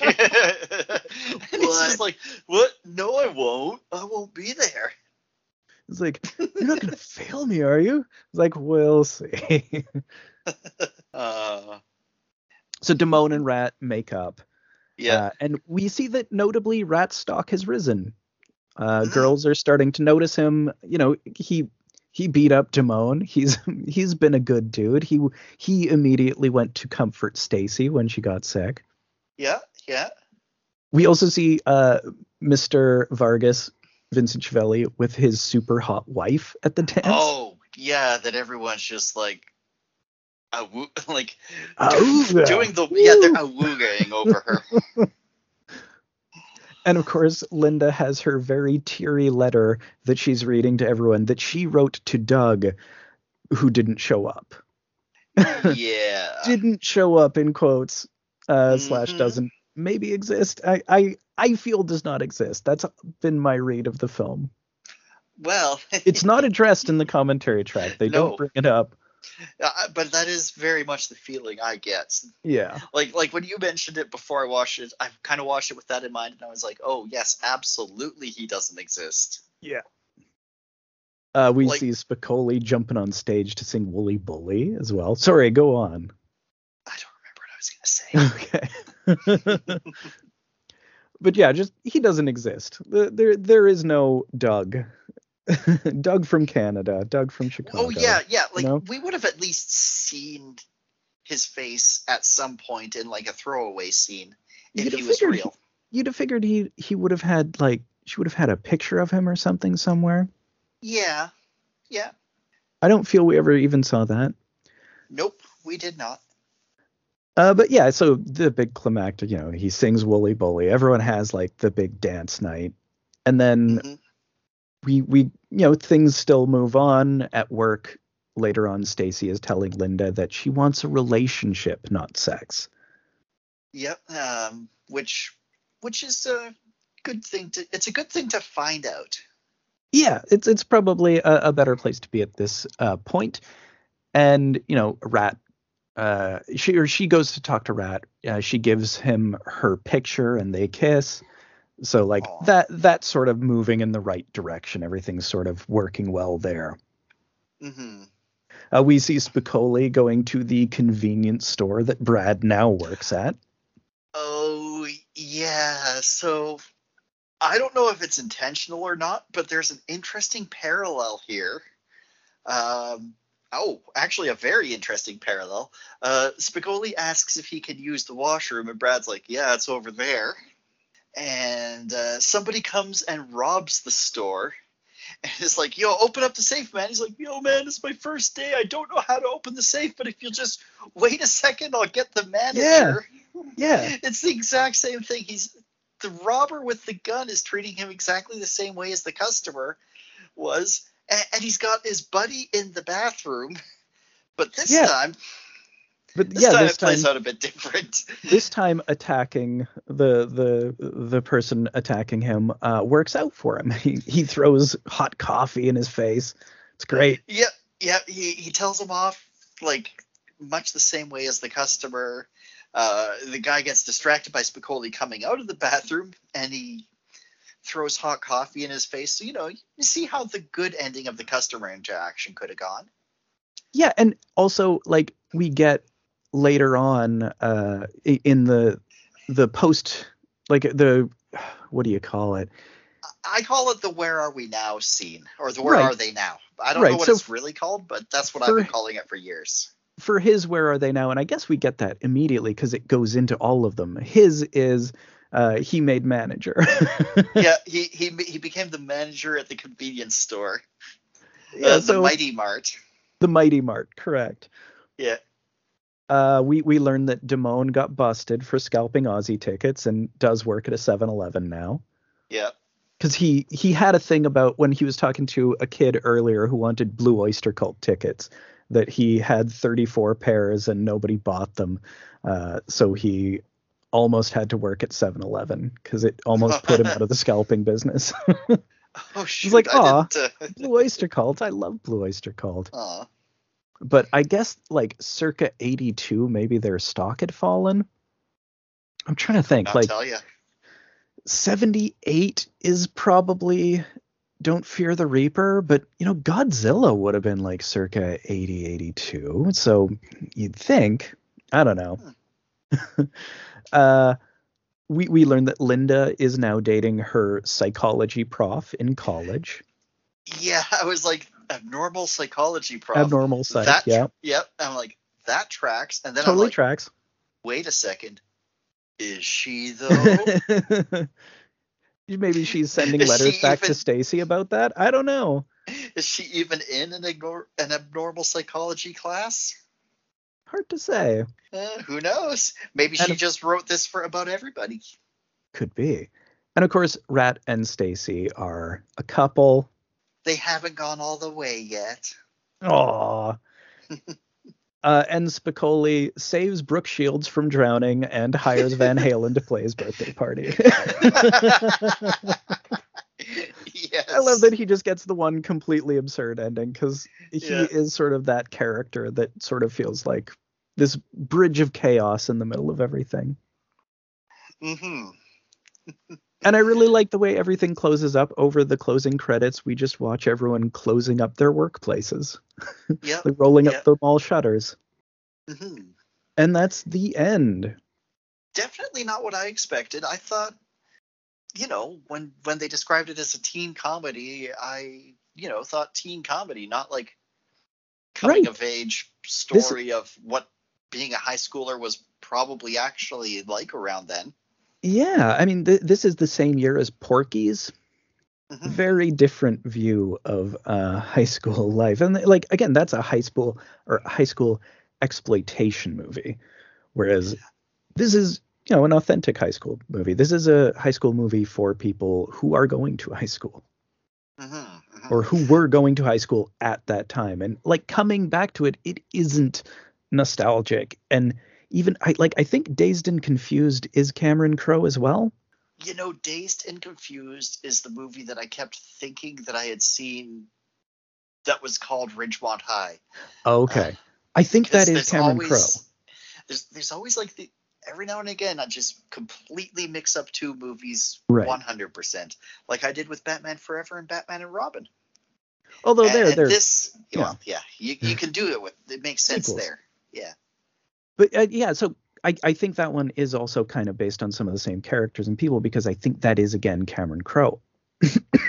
Yeah. I actually, when I was watching this, I kept waiting for the scene where the guy is like, the thing about high school girls is I get older, but they stay the same age. I kept waiting for that, and I'm like, this doesn't feel like that kind of movie, though. Where does that fit in? And it never happens because this isn't that. It's not the right movie, and it wouldn't work here. And it'd be gross here. Yeah. Well, it's gross there. Excuse me. Swallowed water wrong. Oh, I hate that. There we go. Excuse me. Ooh.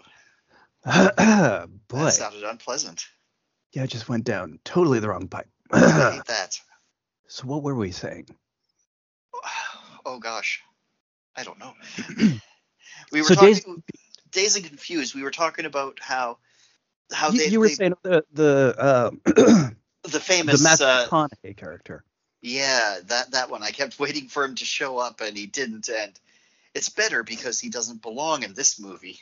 Yeah, and I think that's an interesting contrast, because it's still Cameron Crowe, and it still has a lot of that same authenticity, but it does feel like that one's a much more nostalgic take on the concept.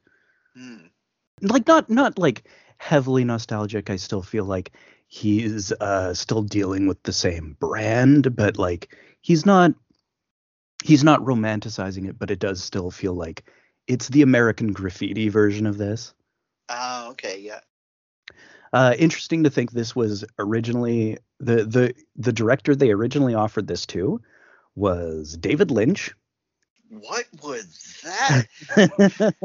So Brad would just be like a goat, and Spicoli can light things on fire with his hand, but only when the light is red. See, this was like post. David Lynch did The Elephant Man in 1980, which was big. It had Oscar buzz. I think it was nominated for Best Director in Picture. And then seen that. Oh, it's great, but it's very heavy. Like it's, him doing a true story. It's the one of only Oh, two that he did. It is based on Joseph Merrick's life. right.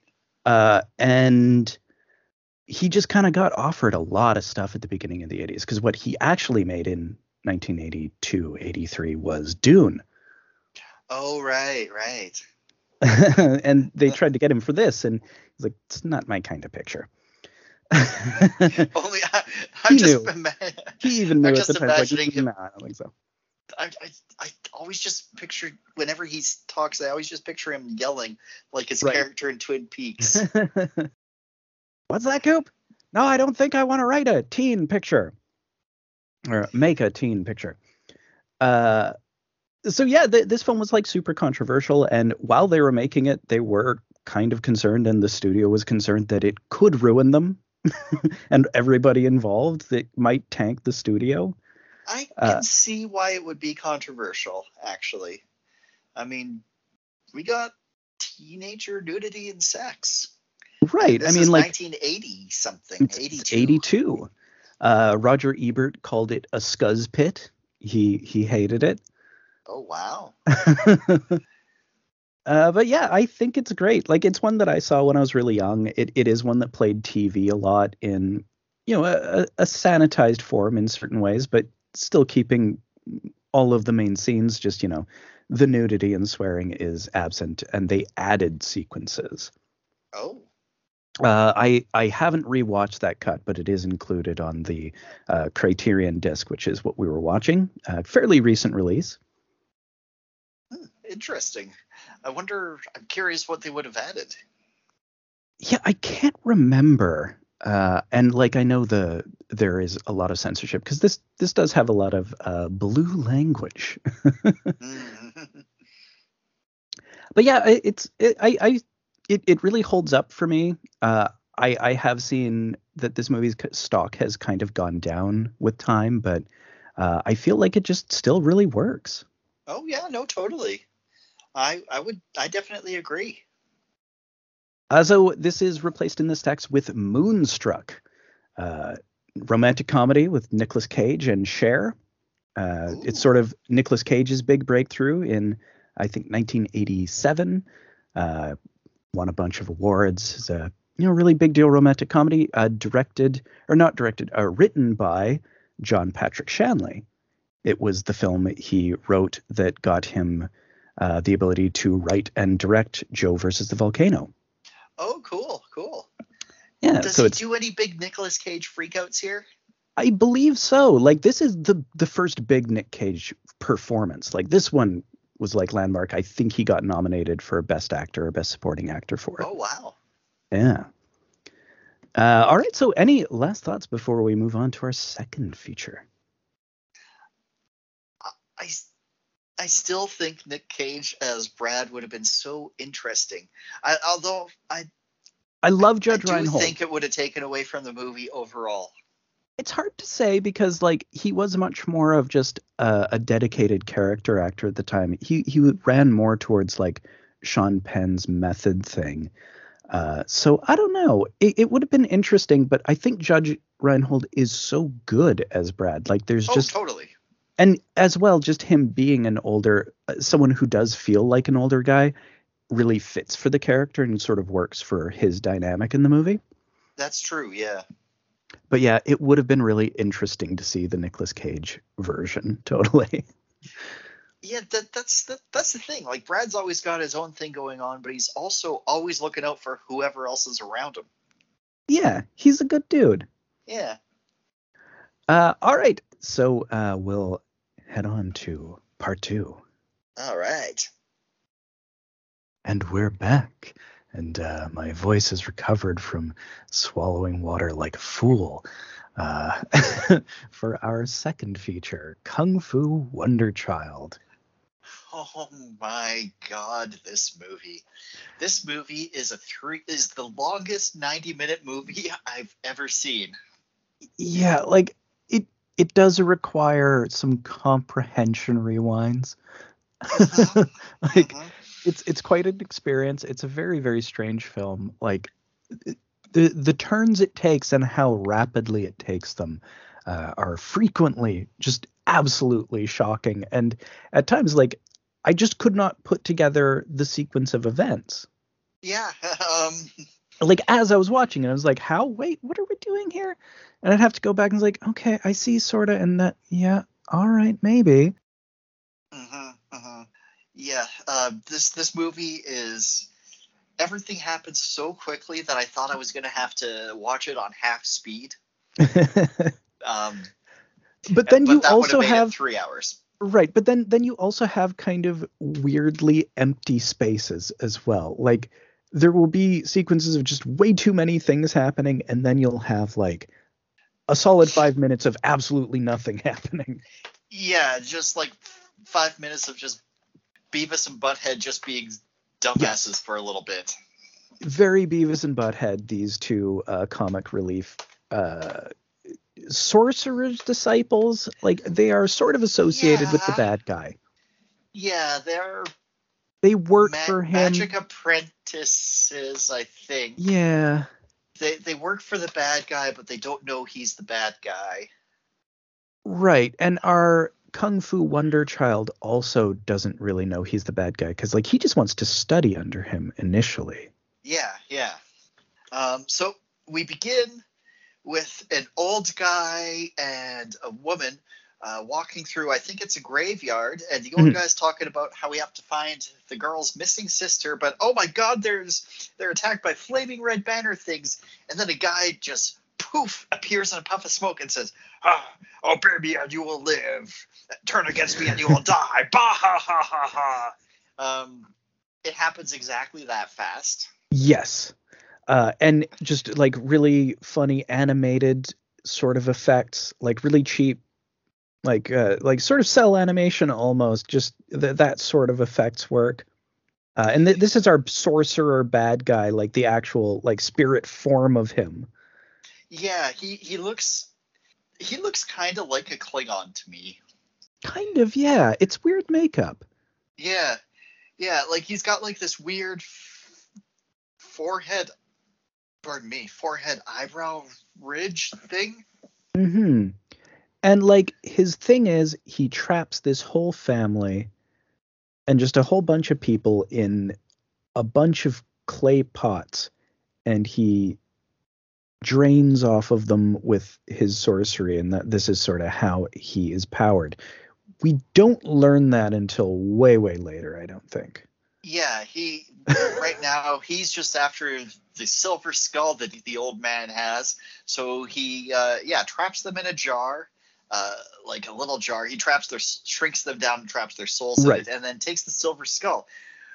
We are now at like the 20-second mark of the movie. right.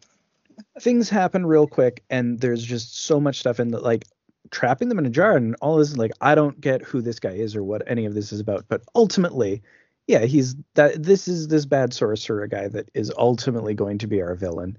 But we don't even hear about him again for maybe 40 minutes.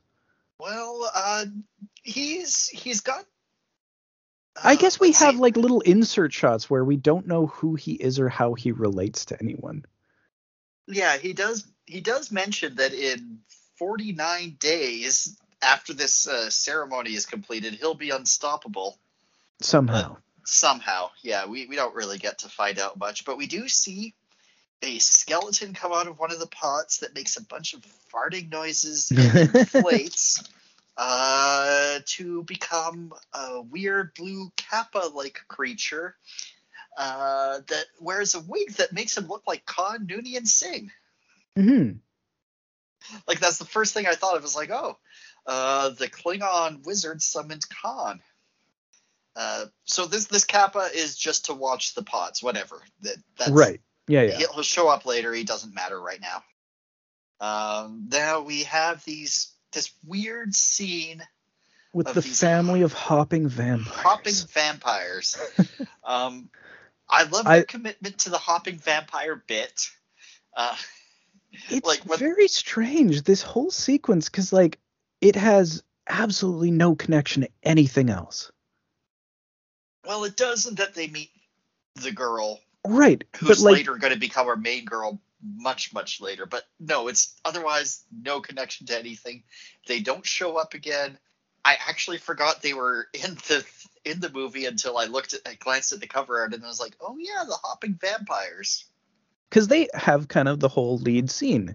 They're on this whole quest for something, and like they are competing with their dad, who's also a hopping vampire. Like it's two little girl vampires and a like drunk dad vampire. A drunk dad vampire, and I think they're looking for their mother or something. At least that's the story they give to passerby, that they're trying to either get them to kill the dad or like fake out the dad, or I don't even know what their end game is. It's really not clear. No. This is basically just a setup for the first fight/comedy scene. Right. Because although I do love like the way the little kids just hop along after their dad and like tug on their sleeves, but they never like drop the whole hopping and having their arms out in front of them bit. Yep. They never break that character for anything. So like when the dad has to angrily turn around to yell at the kid, he like has to hop to turn around. Yeah.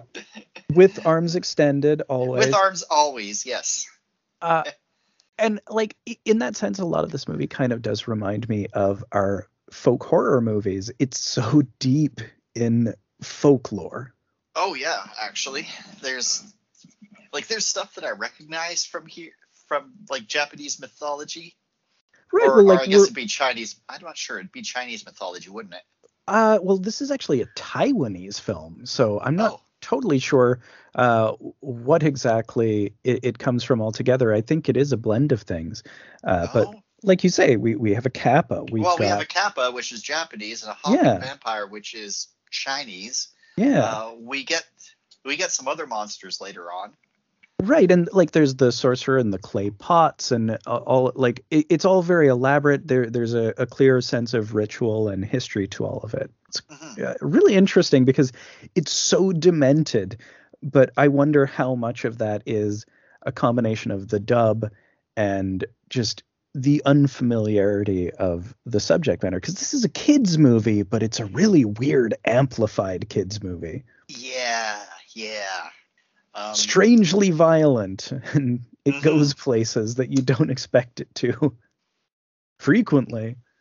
Yeah. So yeah, our hero girl, which I don't even know that she's going to be our hero girl. I'm wondering if maybe one of these vampires is our main character at this point. But they fight after the kid tries to get the hero girl to go along to look for their dad. She's looking for her own dad and sister. She's the sister of the people who got sucked into the pot like 10 seconds ago.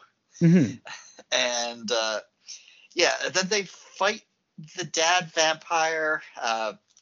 Girl eventually traps him under a big giant log and then goes on her way, and that's the end of the vampires. Yeah, we don't ever see them again.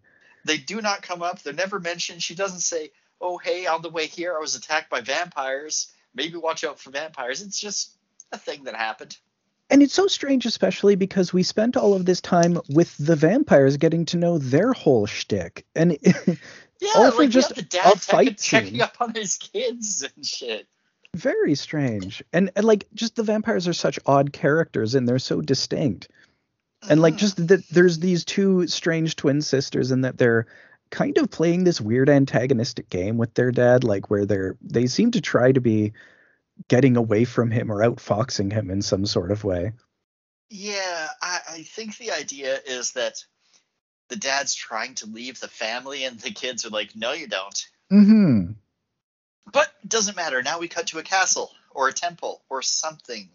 Kung Fu temple. Kung Fu temple. Or Kung Fu sorcery. We're in wuxia territory, of course. Yes.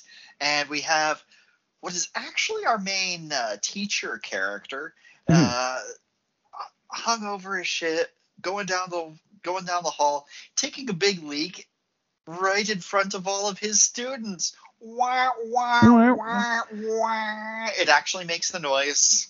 The music cues in this are a bit much. Like I love all the just like totally cheap synth though, like that just like very garbage Hmm. mid 80s like the sort of stuff you heard in local commercials, like commercials for malls. Oh, Honest Ed's used cars. Yeah, like in I don't know if you ended up seeing it. The WNUF holiday special. Did we talk about that? Oh, we saw some of that. Yeah. It reminds me of like the kind of music that's in the commercials in the Yes. WNUF holiday special. Are you caught without insurance? Wah, wah, wah, wah. Yeah, this the whole movie, that is the sort of music you got, and I vibe with it. Like, So this guy, yeah, yes. So I feel like the music might have been added in the West. very likely, yes. Yeah, like there's no original language dub for this, at least not on the disc that we've got. Yeah, because so this is a disc from Gold Ninja, which is sort of like I think they just sort of do public domainy stuff or like local dubs that are of like old vintage dubs, which tend to be sort of more gray market, and you can just sort of release those. Uh, so it's not like a super official disc like it is a BDR disc, for instance. Mm. So yeah, like hard to say how fully accurate to the original version any of this is. Certainly it is a dub, and I have no idea who prepared the dub, like what sort of provenance it is. Obviously it is Right. actually vintage, like it is classic to the period. Oh, yeah, oh, definitely. So this guy whose our introduction to him is pissing in front of all the students is actually our main villain's right hand man. Hmm. His name, I don't know what his name is. He is the pisser now. That's how I have him in my notes. Uh, and he's leading the students on their Mao Shen style cheer, where they're doing like all this. They're basically doing like magician stuff with like a red cloth, like how the Right. magician has this black cloth. Yeah. And they make cucumbers appear, and then they make eggs appear, except for these two students who Or I've been Beavis and trying to. Butthead. Yeah, they're Beavis and Butthead. I think I tossed around the idea of calling them Bill and Ted, but nah, They're not cool enough. no, no. And Bulk and Skull are too different from one another to be these two, so they're Beavis and Butthead. Yeah, these are the same guy. They're like kind of the same dude reskinned. They even look identical to each other. They do. Uh, yeah, so they don't reveal the eggs under their sheet, so the teacher's like, what the hell's the problem? He talks like that, by the way. The dub does anyway. Yeah, the dub. Yeah, it's like, well, we overdid it. And they pull up the cloth, and there's chickens hatched out They of hatched the the eggs. eggs. Womp, They womp, womp, overdid the womp, womp, magic trick. womp. Of course. Yeah, They're too good at it, I they guess. use too much power. They use too much magic. Yep, too much magic. So Buddy Cane's their asses. Yeah. Uh, Well, like, so that's the strange thing about the movie is the contrast in how kiddie it is and how strangely violent it is at the same time. bare ass cane marks Mm-hmm. on, like, yeah. And like a little bit later, when our main Kung Fu Wonder Child runs afoul of this guy, like, oh well, chop their hands off. Yep, yep. Standard procedure, whatever. Yeah. So now we cut to our actual main character, the Kung Fu Wonder Child, whose Mm-hmm. name I don't recall. Yao. I'll look it up. Please continue. Okay. He just got back from a shopping trip, and he's washing radishes, and or I think it's radishes, I don't know, but he's like magic throwing them into the basket across the room, and his grandpa catches one of them in a pot, and he's like, "Hey, don't use your magic powers. The master will fucking kill you if he finds out." And it's like, "Oh no, it'll be fine. Everything's fine." And then Beavis and Butthead show up and talk about how the master caned him, and the grandpa's like, "Yeah, I'm sure he had a good reason for doing it." Yeah. It's like, well, they're very like on his side. Like he does feel all the time like Yeah. This is the right way to go for this. I mean, he's the master, so He's the anything he master, says so has to be that's got correct. to be right. Otherwise, why would he be the master if he can be wrong about things? Yeah. Yeah, so Beavis and Butthead, their job is to pick up the master's noodles, but they drop them. Womp, Wah, womp, wah, womp. wah, wah. So they're like, what if I were to take these weeds and disguise them as our own cooking? Delightfully devilish, Beavis and Butthead. So I think the name is Shu Chen. Yeah, Shu Chen, that's our hero. That's right. I refuse to learn Beavis and Butthead's names. Yeah, I They have do no have clue. names, but I won't learn them. Yeah, Yeah, no, I have no clue. yeah. So they literally swap weeds from the ground for the master's meal and hope that he won't notice. The master, of course, Yeah, does he notice notices. immediately. He puts a bunch of weeds in his mouth, and he's like, Yeah, "Whoa!" and then he just zaps the weed stuff into Beavis and Butthead's food and makes them eat it. And then he's like, you know what the punishment for doing this bullshit with magic is? Cut off their hands and feet. And this guy, the only one whose name I did learn, Father Chang, is like, yes'm. He's like super excited to cut off their hands and feet. Well, yeah. I mean, Yep. that's his job, right? Yeah. But like the delivery of the line in the dub when he said yes, I can't even remember, but it just made me laugh. He was so eager. It's quite a dub. Like, I gotta Yeah. say that it is one of those cases where the dub probably does add an extra layer to the whole experience because it's so absurd and it's so heightened. It is one of those where they're kind of trying to match the way people look like they're moving their mouths as much as they're trying to mimic what is probably meant to be said. Mm-hmm, mm-hmm. So apparently, our Kung Fu Wonder Boy learned how to do all the magic by spying on the school. He's not a student of the school, Right. and he's not the Kung Fu Wonder Boy yet. He's just a shitty, lowly cook, a servant of the grandpa, who I think is a janitor. But he's obviously destined. Like, What destined. The the boy. mysterious orphaned boy who who immediately takes to magic power, who's adopted by a equally mysterious old wise Asian janitor, is destined to be a hero. Are you sure? Who we saw just randomly battling vampires in a cold open without, knowing anything. Yep, yep. I don't know. I don't know. Just a thought. Yeah, so yeah, the guy's gonna chop off Beavis and Butthead's hands, and the grandpa comes along and is like, "Oh, please forgive them. They're stupid as shit, but chopping off their hands, it's a little much, man." And Seems they're like, excessive. "Yeah, I guess TBS. so." It's like, we'll let it go this one This time. Then we have this weird scene where there's these two cops that find a pink polka dot dog for a lady. That doesn't connect to anything.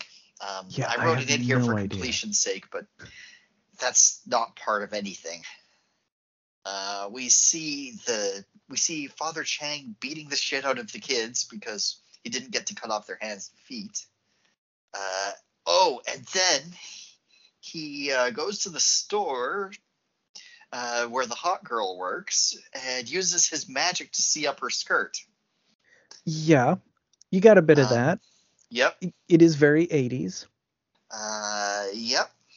And then she goes out to do something, and he uses magic to change his clothes to look fancy to hit on the girl. So the students who just got beaten up by this guy and are watching this happen put this talisman on the girl's ass to, I guess, control her. Yeah, it seems like it. Remember, they do have magic powers. I keep forgetting that. And they somehow can use them, but they just can't use them quite right. It's an Inspector Gadget sort of situation. Yeah, that's exactly what it is. Yeah. Yeah. So so yeah, they sneak the talisman on the lady so that she's at first going along with Father Chang's advances, and then they rip the talisman off, and she's all like, "Oh, trying to rape me in my own shop, are you? You fucking pervert! Oh, how dare you!" Oh, and then the cops arrest the teacher. Yeah. And they're like, and the kids are laughing at him like, "Haha, he'll never live it down." Oh, I guess that princess from the beginning who was running away from the vampires shows up. Mm-hmm. And warriors, these two warriors, like samurais, but like undead kind of. I'm not sure what their deal is. I just have them written down as warriors. Attack her. I guess they get away.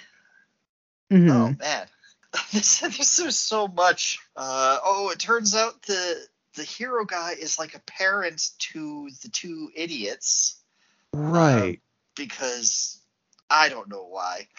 He sounds kind of like a cross between Cal from Undergrads and Hank Venture in the Yeah, dub. it's very intentionally androgynous. Yeah. Oh yeah. Okay. So the warriors are attacking the princess while the guy is talking to the two. While the guy is talking to the two other kids, and they kind of try to help the princess, but also end up helping the warriors escape by mistake by fucking around with their cart and like tripping over melons and shit. Right. They do this a lot. This is kind of their thing.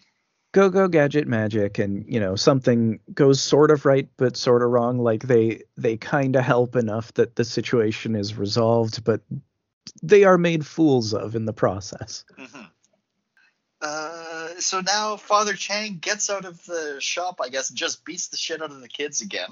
Yeah. That's his whole thing, is beating up these three idiots. He doesn't do really that, and get humiliated are his only things to do in the movie, and that's the next like half hour of the movie is just that a whole bunch. Mm-hmm.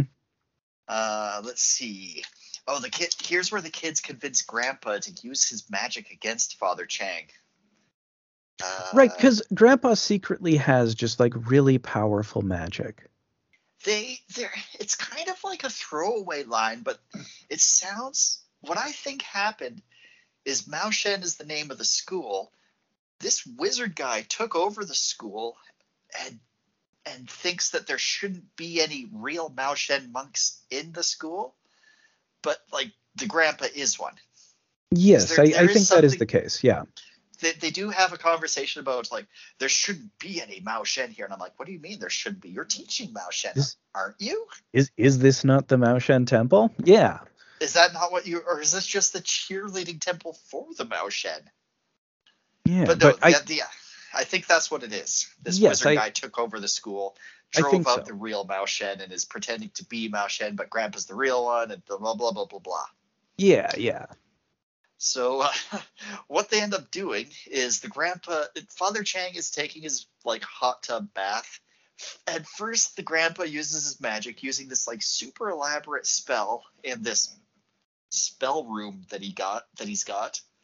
And we see him doing this a few times to first boil the water that Father Chang is bathing in. So he has to like jump out and like, there's like, is it some girls nearby watching, or is it just like another tub of people? Because like he's having a conversation. I think he's maybe flirting again. Oh, he might be flirting. He does a lot of flirting that they thwart. Yeah. So he has to jump out.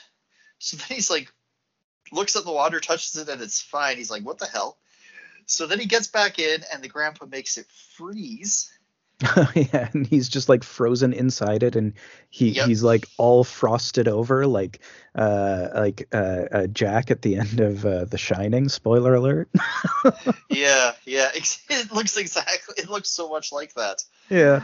So when we next see Chang, he's just wrapped in a blanket in the courtyard, thawing out, and then just suddenly all this rain falls on him, and he's just like, why? It's not fair. And the pisser and the master are discussing like who could have done all this magic shit. Here's where they're like, well, it could have been the Mao Shen. And the principal, the master, is like, well, let's just kill those kids. I'll practice sorcery. Yeah, like those kids are the ones who laughed at me. They probably have something to do with it. Kill them just in case, just to be sure, you know. So the cook, or yeah, the hero. I still have it written down as a cook because I haven't figured out that he's the hero. Hmm. Wakes up Beavis and Butthead in the middle of the night and sneaks them out to see the evil Klingon do magic on the people in the jar. Somehow he knew about this. Yeah, and so like he's like shooting Raiden-esque electricity that sort of goes to all of the different pots and is like sucking life force out of all of them. Yeah, basically he's like he's industrialized vampirism. Yeah, and there's a Marvel character that's quite a bit like this. Oh, really? That fought Spider-Man, I think. Oh, What is that guy's name? I think maybe he's called the Collector. No, that's not the Collector is different. That's a cosmic being. I'll think of it. okay. So yeah, they're watching this ceremony, and the princess is from before is also watching this ceremony. The princess sees the wizard sees the kids, the princess attacks the wizard, and the kids are rescued by a ninja. The wizard Klingon is, of course, surprised, the headmaster of the school. And the ninja is, of course, surprised Grandpa. And they take the princess to the house to heal her up because, you know, she got injured in the attack with the Klingon master. I remember the name. It's the Controller. Oh. The Marvel villain, the Controller. He had like a zombie face, and he would have he would just like enslave a whole bunch of different people, and then the more people he had like under his mental control, he just had all of their physical power and mental power. It's kind of like what the Riddler was trying to do in I Batman was just Forever, thinking, really. that's a lot like that's a lot like that. Yeah. And a lot like this, actually. Yeah. Interesting connections. Yeah, so we cut to the evil wizard, and he's got this big black handprint from, I guess, fighting the princess. Mm-hmm. And he's growing this gross-ass evil mushroom. And this is, like, in my opinion, the best effect of the whole movie, just because it's so... I don't So know why nasty looking. Unsettling to me. But, like, he heals his wound by making the mushroom bleed his blood, I guess. Like, the mushroom bleeds blood and pus and like this. It's quite grody looking. It's gross. It's really freaking gross. But so yeah, basically this mushroom is his Dorian Gray mushroom. Mm-hmm. And we see the hand mark fade. So we cut back to symbolize him healing. Yeah. So from the kung fu damage. Yes. And so he's got a healing mushroom, so we know that he's going to be hard to kill. Mm-hmm. And oh my god, it's a good power up. It's a great power up. Too bad it doesn't make him twice his size too, but it does recover damage. That's good. Yeah. Yeah, you know. So we cut to Beavis and Butthead being like, "Oh, we don't deserve to get punished for all this stuff, but I guess that's just the way it is." And the hero is like, says to them like, "Hey guys, I've captured a demon," and they're like, "Oh, gnarly, we should watch." And it turns out it's the girl who is Sister Chu, or Sister Jew, or something like that. And they're like, "What? She's the demon, dude!" So our hero is putting medicine on her gross titty wound, and Beavis and Butthead are turned on anyway, even though it is really gross. It's extremely gross. It's not sexy at all. There, you can't interpret it that way. No, I mean, unless that's your specific thing. Yeah, I mean, like, these aren't like people who like came of age too early looking at Rotten.com, because this is a different time. So I don't know. Yeah. There's some sort of war. Yeah. So Beavis and Butthead actually have this exchange with the hero guy. They're like, I'm gonna dream about her all night.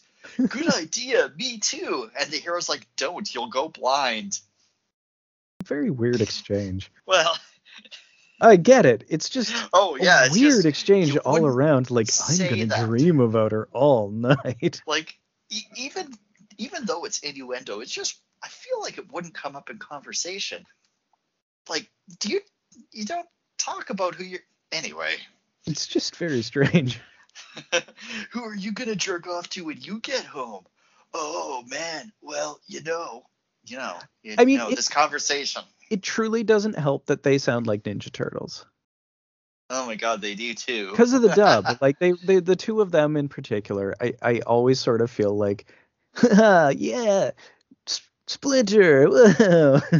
It's definitely the vibe I'm constantly getting from the two of them, even though it's more of a stupid Beavis and Butthead kind of output.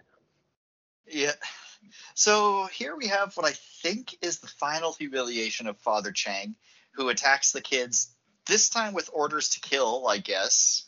But they are attacked by these flying fireballs, and the girl uses her powers to scare Chang basically scares him into thinking that they're all ghosts. Mm-hmm. And he gets scared. He runs out. He slips. He falls. He lands face first into a whole bunch of shit, and then a dog pisses on him. Yeah, in just like a big pile of poop. This has some poop gags. I really like the fireball effects, by the way. They're really fun. They do look good. They're good fireball effects. Oh yeah, okay. So here we have the hero, who is the cook for the school. Yeah, that's right. Handing out the food for everybody, and the evil wizard master zaps him to make him rub the food all in the pisser teacher's face. Right. And the punishment for that is loss of one eye. And here the grandpa comes in and is like, hey, save his life, save his life. Please. And they're like, we're not going to take his life. We're just taking an eye. It's like, no. Please, let him fight.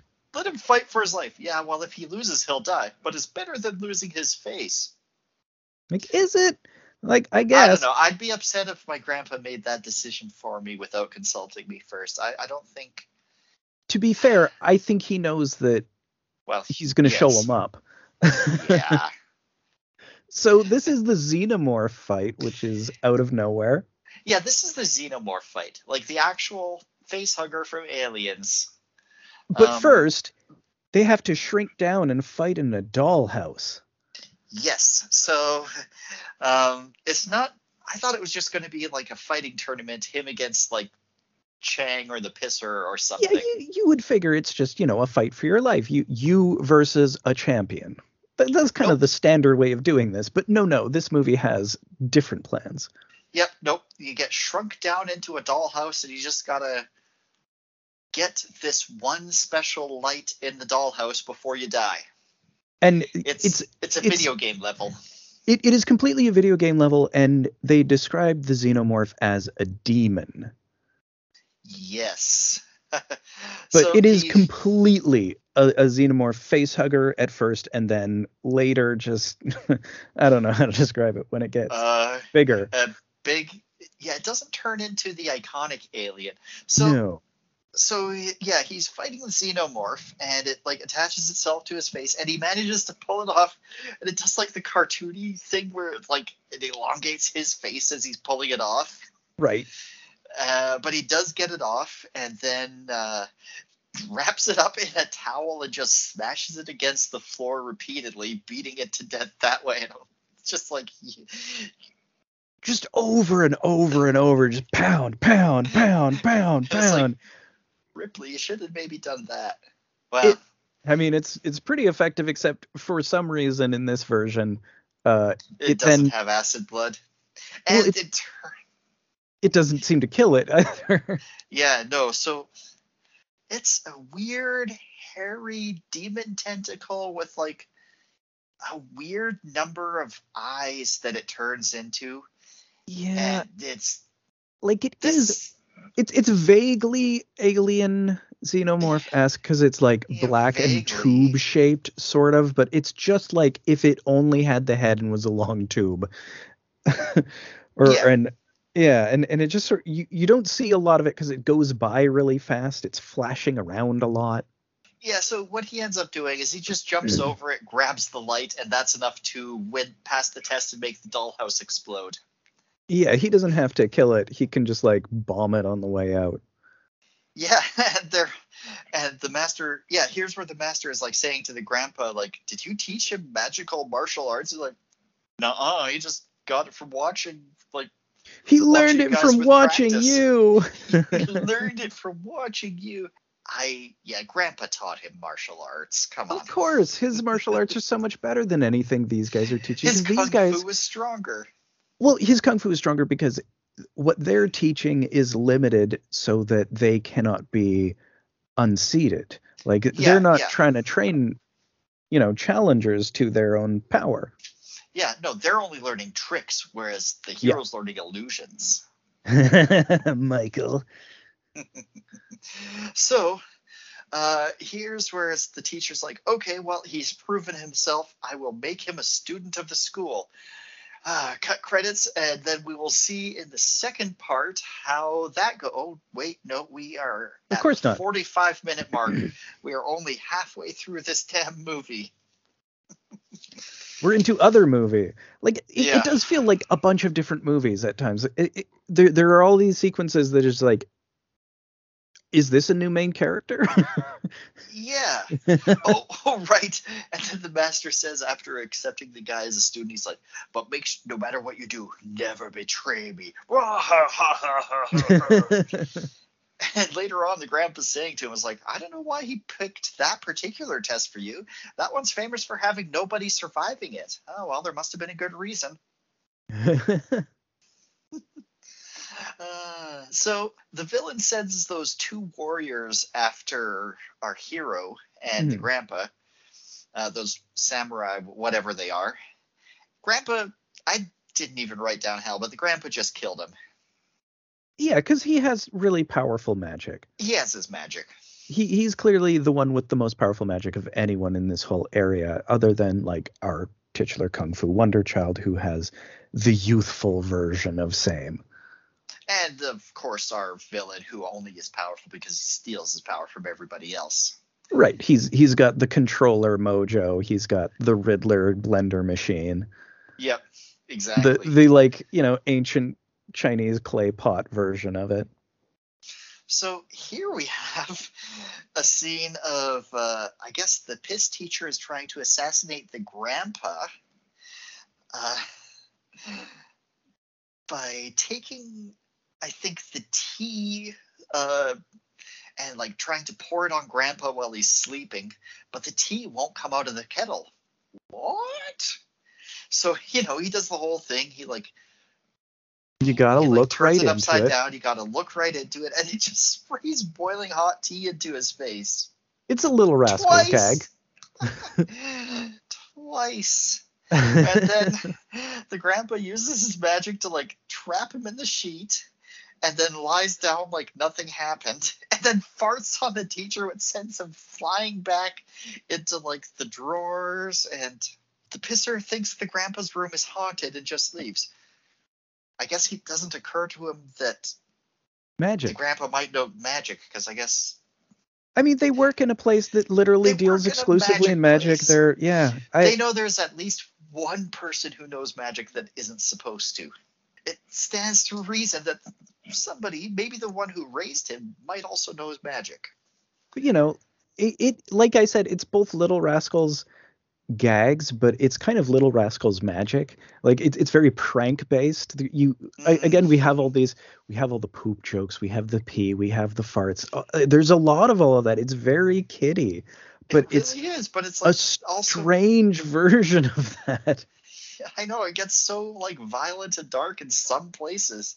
And the ending is insane when we get there, but like just wow, I can't believe that was the end when we actually get there. Yeah. So So they're figuring that Sister Chu's family's soul has been captured in one of the jars, and she's going to go back to go get it, to go get them, to go rescue them from their prison. So the altar where all the jars are, we didn't really talk about it. It's ridiculous. It is like something that like you would expect to be set up for a high school play. It's this like paper mache skull thing. It's got like a waterfall, like a red waterfall. It kind of reminds me of Orgy of the Dead. You know, the graveyard in Orgy of the Dead. That Ed Wood movie where it's just like a bunch of topless dancers in a graveyard. Yeah, kind of like that, yeah. So they're going to rescue the family, but the Kappa creature from the beginning, remember him, Khan? Still around. Yep. He attacks. His whole thing is he's just there to guard the pots. So he knocks Sister Chu into one of the pots, which causes a soul to escape and the Master Wizard to sense a disturbance in the Force. The kids escape while the Master freaking laser whips the Kappa. Pretty rad. Bunch. Yeah. He's like, you have exactly one job. You are supposed to do one thing and one thing only, and you fucked it up. /you had one job. Yes. And like, so we have this one soul freed, which is really key. So this person can finally put the pieces of the story together so we can understand what it's been about up to this point. Yep. So our hero meets the girl whose soul escaped. Who the spirit. Is able to, she's able to manifest as a ghost. Yeah. And she comes to thank him. Yep. And to sort of like encourage him to save the rest of her family who have been enslaved, because it's her whole family are in these pots. Yeah, it's like an entire clan. Yeah, and she's going to be, the ghost is, if she's exposed to sunlight, she'll just evaporate and die. That's part of the curse on them. Mm-hmm. And like the way they talk about it is kind of funny, because he just says to her like, "Can't you change your fate?" "Oh, but I have a curse on me." "Oh, okay." Yeah, well, I mean, what can you do, right? So they go to Grandpa for help, and Grandpa's just like, "Don't say anything I already know. Go get Beavis and Butthead, then we're going to do a fight." Yeah. It's time for a big climax. Yep. Yeah, so they go get Beavis and Butthead, who are like, "Don't bring a spirit here. Oh, man, we don't want to work with a spirit. We're superstitious in addition to everything else." Very bad luck. So the ghost girl, because she's a cute girl, just puts on the waterworks, and they're like, "We'll help everybody, actually." Yeah. And they're still fools. Like they is this when they take them there and they break a couple of the pots during the day? It's like, you just killed those people. Yes, this is exactly it. They guys, don't fuck around. You just murdered their souls. Are you kidding me? And they're like, "Oh, we're sorry." Boo, boo, boo, boo, boo. Like the tone of this is so all over the place. Yeah, exactly. The Master has to kidnap the ghost girl too, because he needs all the souls. Right. He can't just have some of the souls. He needs all the unlimited power. And then he says, "Nothing can stop me," which means he will absolutely be stopped. And the princess is going to stop the Master while the Grandpa tries to think up a plan. The Master's about to do like his big monologue, and he's like, "But we need to do something about them. If they find out about..." And then the pisser just interrupts him. He's like, "Hey, why don't we, not monologue this much?" I can't remember what he actually says, but something like that. Like, don't just say out loud what your weakness is, because then the audience will know. Yeah, so like, hey, maybe let's just not let everyone know out loud what this is. Let's just keep it under our hat. Yeah. So they do a preparing for battle montage. The hero guy gets special armor. The hero and Grandpa are playing checkers, and the princess just has like this double-ended knife, and she starts freaking out and stabbing a bag of flour. And I'm just and I don't know what that's about. Beavis and Butthead show up, and they're like, "We're going to join you." Of We course, there's a pretty yeah girl involved. yeah, and they make some weird Rambo reference. It's like, where did you get the idea to bring all this stuff? It's like Rambo. Yeah, when is this supposed to take place? Because it doesn't seem like it's 1986, even though that's when the movie was made. It doesn't. It seems like, it's a wuxia film, so it feels like it probably is set in 300 years ago. But they do know Rambo. They know Rambo. I mean, at Maybe least in with the their dub. magic powers, they know that Rambo will come to be. That's great powers. You get to see the entertainment of the future. Then you can make it yourself before the actual person makes it, and and make millions. So they approach the villain's lair. The paper mache altar looks even more ridiculous in the daytime. It looks It like looks so cheap. it looks like one of those board games with like the plastic head that spits out like the red balls that are supposed to be fireballs. Yeah, well, like what it made me think of was like a kid's game show set. Yes. Oh yeah. It really Yeah. feels like, something you would have on Nickelodeon. This is like the Forbidden Temple. The one you have to climb to catch the big prize. Right. And like, Yeah. some sort of slime comes out of the lion's mouth and you get to the top. Exactly. Yeah. So they do have a plan. They're sealing up the guardian urn, the urn that the kappa comes out of during the day. Right. But the urn moves around and is this like whole funny bit. It's like sliding around like while they're trying to put this like sack and these talismans on it, and it like sprays them with, I'm going to assume, piss, because that's what this movie is. I'm Always. pretty sure that is what we're supposed to believe, yes. Yep. But eventually they get a net and like they do this whole thing and manage to seal it.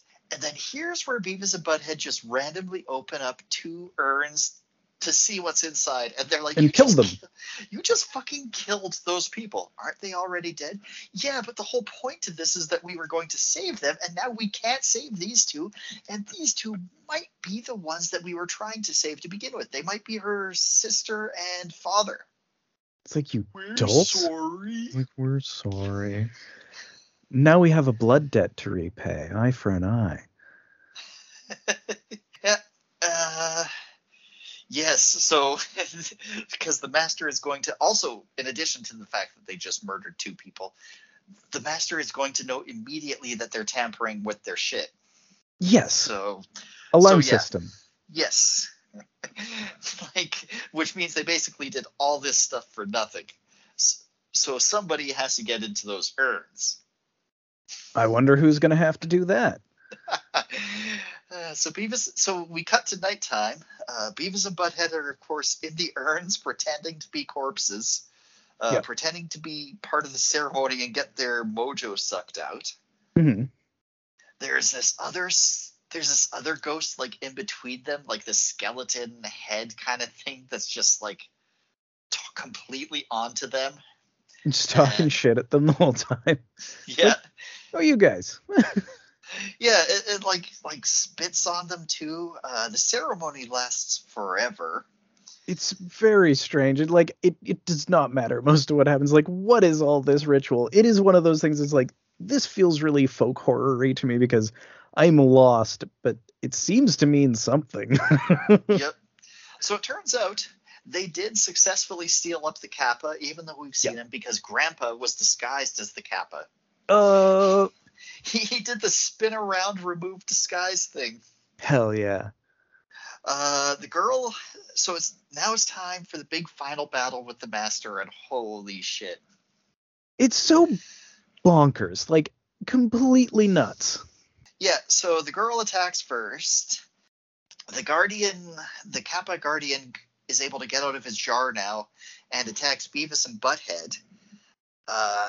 The kid is fighting the pissing teacher, and Grandpa and the girl are fighting the master. It's like so much fighting. The pisser like throws out a get over here harpoon at the kid, like from Scorpion from Mortal Kombat. Totally. I don't know what it's called, so it's the get over here. he misses, so the pisser plays dead and then catches the hero. But the hero electrocutes him with magic and spits a bunch of darts into his face. Super cool.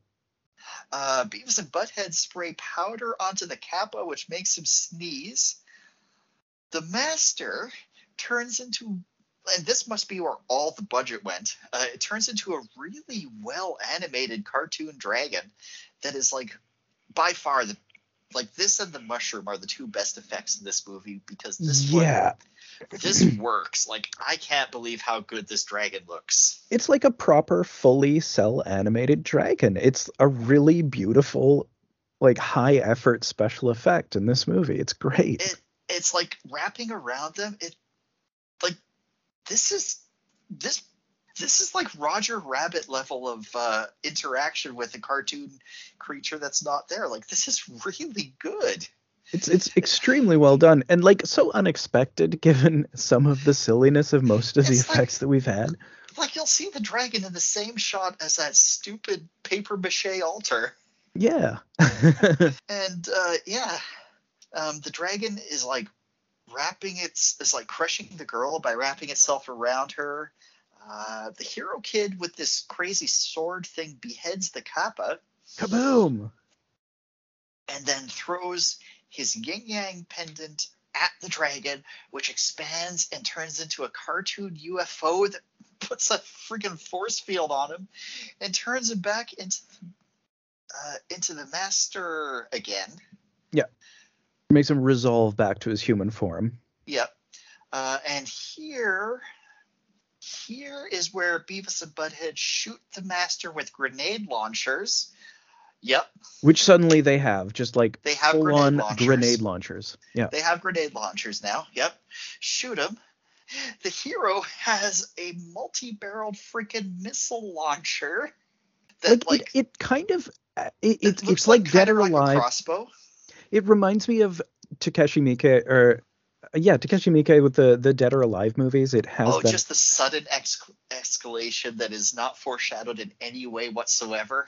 Yeah, just suddenly like, whoa, this has suddenly become a very different, much more bizarre movie. It's like, suddenly we have incredible firepower. Is the Earth going to explode? Well, we'll lose a couple characters, though. Yeah. So the Master absorbs the decapitated Kappa head, and then he grows a little Kappa head on his forehead and turns into his final form. Mm-hmm. All I've got written down here is more missiles, more fight, more explosion. It just like it's this whole constant thing, but what's incredible to me is what it ultimately finally escalates to. So Beavis and Butthead wrap themselves up in a string of fireworks and like bear hug the Master, tying him up in like the fireworks, sort of in the sense that they're essentially supposed to be like dynamite is how they act in this movie. So they're like suicide bombing themselves. They're suicide bombing the Master by wrapping him up in like the magical chain that he can't break. And the two of them light themselves up. They light themselves up. And there's an enormous explosion. They are immolated. And the grandpa, the girl, and the kid are looking at the explosion. And boom, hard, the end. The end. Cut to credits. Like, that's it. Like Mushroom Cloud, the two comic relief characters have just exploded in a ball of fire. The end. Whoa. Yeah, that's it. Like, and not even a hard cut to credits, just the end, and then like it stops, like the playback stops in the middle of the song. Yeah, it's just the end, nothing. We're done here. We are done. Fallout, Aftermath, no such thing.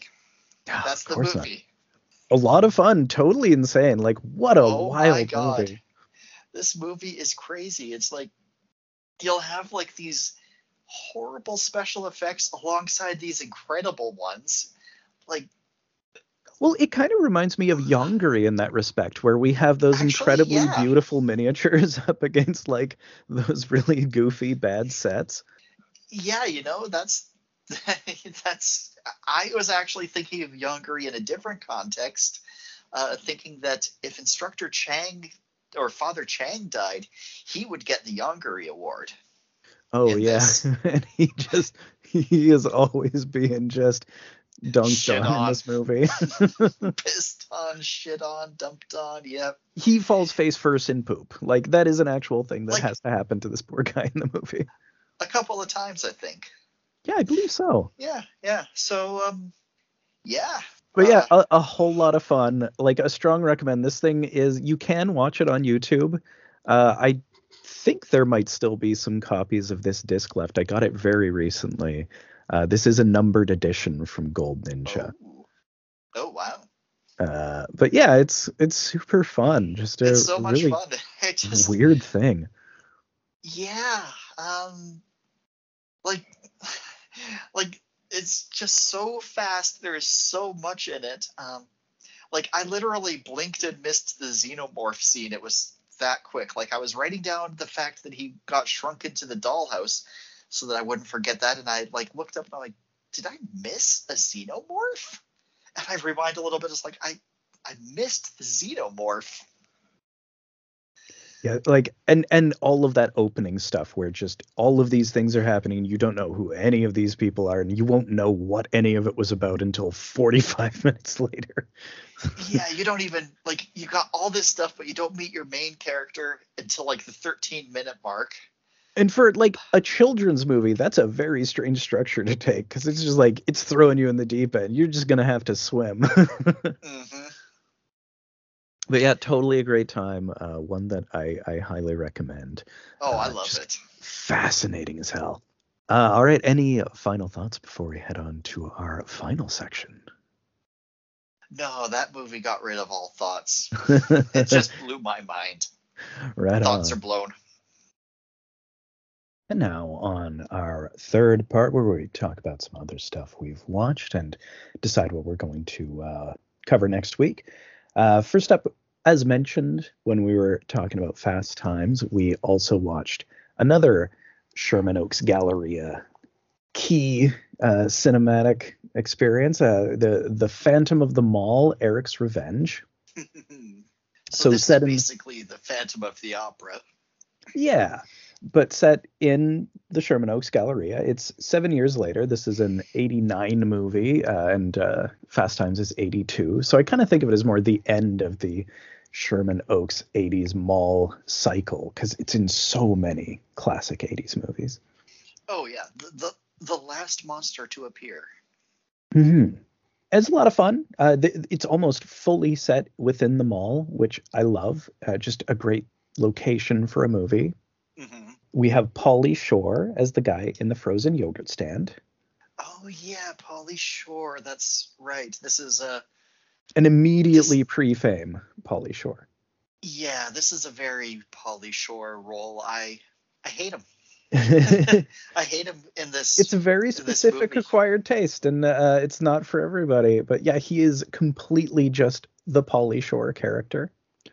This is like just before he had the show on MTV and kind of had his breakout success. So it's interesting to see him in this context. Mm-hmm. But yeah, it's a really fun movie. Lots of extremely grody kills. You get one guy who gets forklifted into an electrical box and his eyes explode out of his head. Very great. Yeah, and then his eyeball ends up in a girl's ice cream. Frozen yogurt. Yeah. Yeah, and it's fun. It's quite goofy. There are some incredible flame stunts, especially at the end, of really great climax. It would make an amazing double bill with Chopping Mall, which is another Sherman Oaks Galleria film with a similar flavor to it. But yeah, highly recommend. It's a lot of fun if you're into 80s mall stuff and just crazy horror schlock from that period. Yeah, it was a really good movie. Mm-hmm. So for our moves from last week from the stacks and for potential picks for next week, first up is the second feature on the Kung Fu Wonder Child disc, Lucky 7. I think I've seen that actually. Interesting. So it's a kid power movie, but in like it's another 1986 Taiwan, uh, really bizarre vapor wavy kind of kung fu sorcery movie. So I like am heavily set in a mall. 99% sure I've seen this. It's heavily set in a mall. The criminals are just constantly failing at everything, even though there's some like really absurd, over the top, shocking violence. Like there is someone who gets shot in the face in front of one of the kids. The kids are killing people at the end, like no question. It's wild. It's not quite as intense as this Kung Fu Wonder Child, but it has a similar vibe to it. Right on, right on. Next up is Ghostbusters 2016, Ooh. Um, aka Ghostbusters Answer the Call. oh, is that what they're calling it now? It wasn't Yeah, always called that, was it? yeah, I don't think it's fully official, but like a lot of the materials call it that to kind of distance it from the franchise because of the backlash. Well, okay. Yeah. It's Yeah. stupid. Like The honestly, controversy behind it is stupid. This is a good film. it's so-so. Really? I remember really liking it at the time. Me too. I enjoyed it when I saw it in theater. To be fair, I watched the extended edition, which is, I don't know, maybe 20 minutes longer, and it didn't add much that I needed. Oh, yeah, Uh, that movie doesn't need another 20 minutes. no, because it's already a movie that has very little shape to it. And this does fill in some story elements that were cut that sort of make a few decisions later on clearer, but I didn't need them, and they just make it longer Hmm. and add some additional characters. I don't need it. I think there are very funny people in this movie. I especially like Leslie Jones and Kate McKinnon, and obviously Chris Hemsworth, Chris just like Hemsworth is so good. a real revelation. Like he's the only person whose status was elevated by this movie, right? Because like Was this pre-Thor? this was pre-Thor Ragnarok. So there had been the Oh. two dour Thor movies that nobody liked, and then he was really funny in this. And at Marvel, they're like, wait, Thor funny, and suddenly we had a really good Thor movie. Not that I Chris dislike the Hemsworth other is two. very funny. He's hilarious. He is very, very funny. And Kate McKinnon, just like super interesting. Leslie Jones, really down to earth. I feel like uh, uh, the two like main stars, McCarthy and Wig, are, I don't know, They a are little the bit too much just doing their thing, and they're a little too dialed down. Yeah, they are the weaker of the four, in my opinion. Yeah, and Not that they're bad, but no, they're not bad. It's just it doesn't have it's weird in a way because like the original Ghostbusters, like I said, I watched it a few weeks back, and it's very loose. And this is the only one that captures that spirit of just being a really loose comedy with, SNL and sketch comedy people who all have like, improv chops and stuff. And like that movie has very little structure and very little arc and all of that. And this sort of goes through that too, but it feels like there's no form to this one. It just feels like it's so lost in terms of what it wants to do. Hmm. Like it's still enjoyable. There's a lot of stuff that's really funny. It's just there are also these total fail jokes that I just don't want to hear, and they'll just go Oh, on and on and on, right? yeah. There's a few of those. That's true. That's true. And it's just that, and it's not that I didn't enjoy the movie. I still think it's an okay movie. It's just that it doesn't really fit together well. The third act sort of just falls apart. The third act isn't great. Yeah, like I think the effects are good, but I don't need this to be a big effects action thing. I look to Ghostbusters as a comedy, Yeah. and Yeah. and just yeah, I don't know. It's just sort of whatever at that point. Like they just fight the logo, whatever. Yeah, I Weird. guess. I mean, Uh, like, yeah, they're battling the shadow of the franchise and stuff, but that ultimately destroyed them. no, they're destroying the franchise as indicated by them destroying the logo and being women. I mean, that's the damnedest thing about this movie, that it is so innocuous and such a like 2016 specific movie. Like it feels unbelievably rooted in that specific moment in time. If they just called it Lady Ghostbusters or Ms. Ghostbusters, no one would ever have cared. It would have made $100 million, and there wouldn't have been any stupid backlash because they wouldn't have felt it's supplanting it. My childhood is Yeah. ruined. This somehow eliminates the original Ghostbusters from existing and makes me somehow not able to watch it anymore. Meanwhile, like it's kind of kicked out of the franchise. They recently released a set called the Complete Ghostbusters franchise with the first two and Afterlife. Oh, wow. Paul Feig is not happy about that one. He kind of called Ooh. them out on that. Oh, But yeah, yeah. it's sort of just been written out of history, and like there was such an unbelievable backlash. Fucking Trump had a whole like Oh my video God. about it. Lady Ghostbusters. Like it's basically what got him elected, and it's insane that it's such an innocuous movie that I it became forgot like about such a that. flashpoint. Next up is Alligator. Ooh. So What's this is this about? giant alligator. There's a medical lab which has been testing on stolen puppies, which is Oh. unpleasant, and they're like testing growth hormones and stuff, and they're just like very, very shady. So they're not even disposing of any of them properly. They're just dumping them in the sewer. And of course, there's a flushed alligator in the sewers, and it feeds on the dead growth hormone dogs and becomes 40 feet long and starts, bursting out of the sewers and eating people whole. Yes. It rules. Great effects. It's pretty satirical. I think last week I said that it was New York because it's been like 15 years since I'd seen it. It's actually Chicago. It's very Okay. Chicago. And yeah, just, it's sort of like Them, the Giant Ants movie. It has a Hmm. lot of that flavor. The alligator is just somehow hiding in the sewer system. And they have like these big outflow drains. They go into it, go after it with like tons of cops, and just like people are getting eaten. Uh, it's so much fun. I'd say it's the best post Jaws creature feature, or in terms of like killer animal, like giant killer animal thing. A lot of fun. Cool. Cool. Next up is Christiana Devil Nun, first in Ooh. the Nunsploitation collection, Nasty Habits from Severin. Such a good pun. So this is the one I was talked about last week, where there's this nymphomaniac who's having wild public sex on a plane. Okay. Yep. And like it's like people are complaining, like a stewardess comes and's like, you need to stop this, because they're like laying down, there's like someone filming it.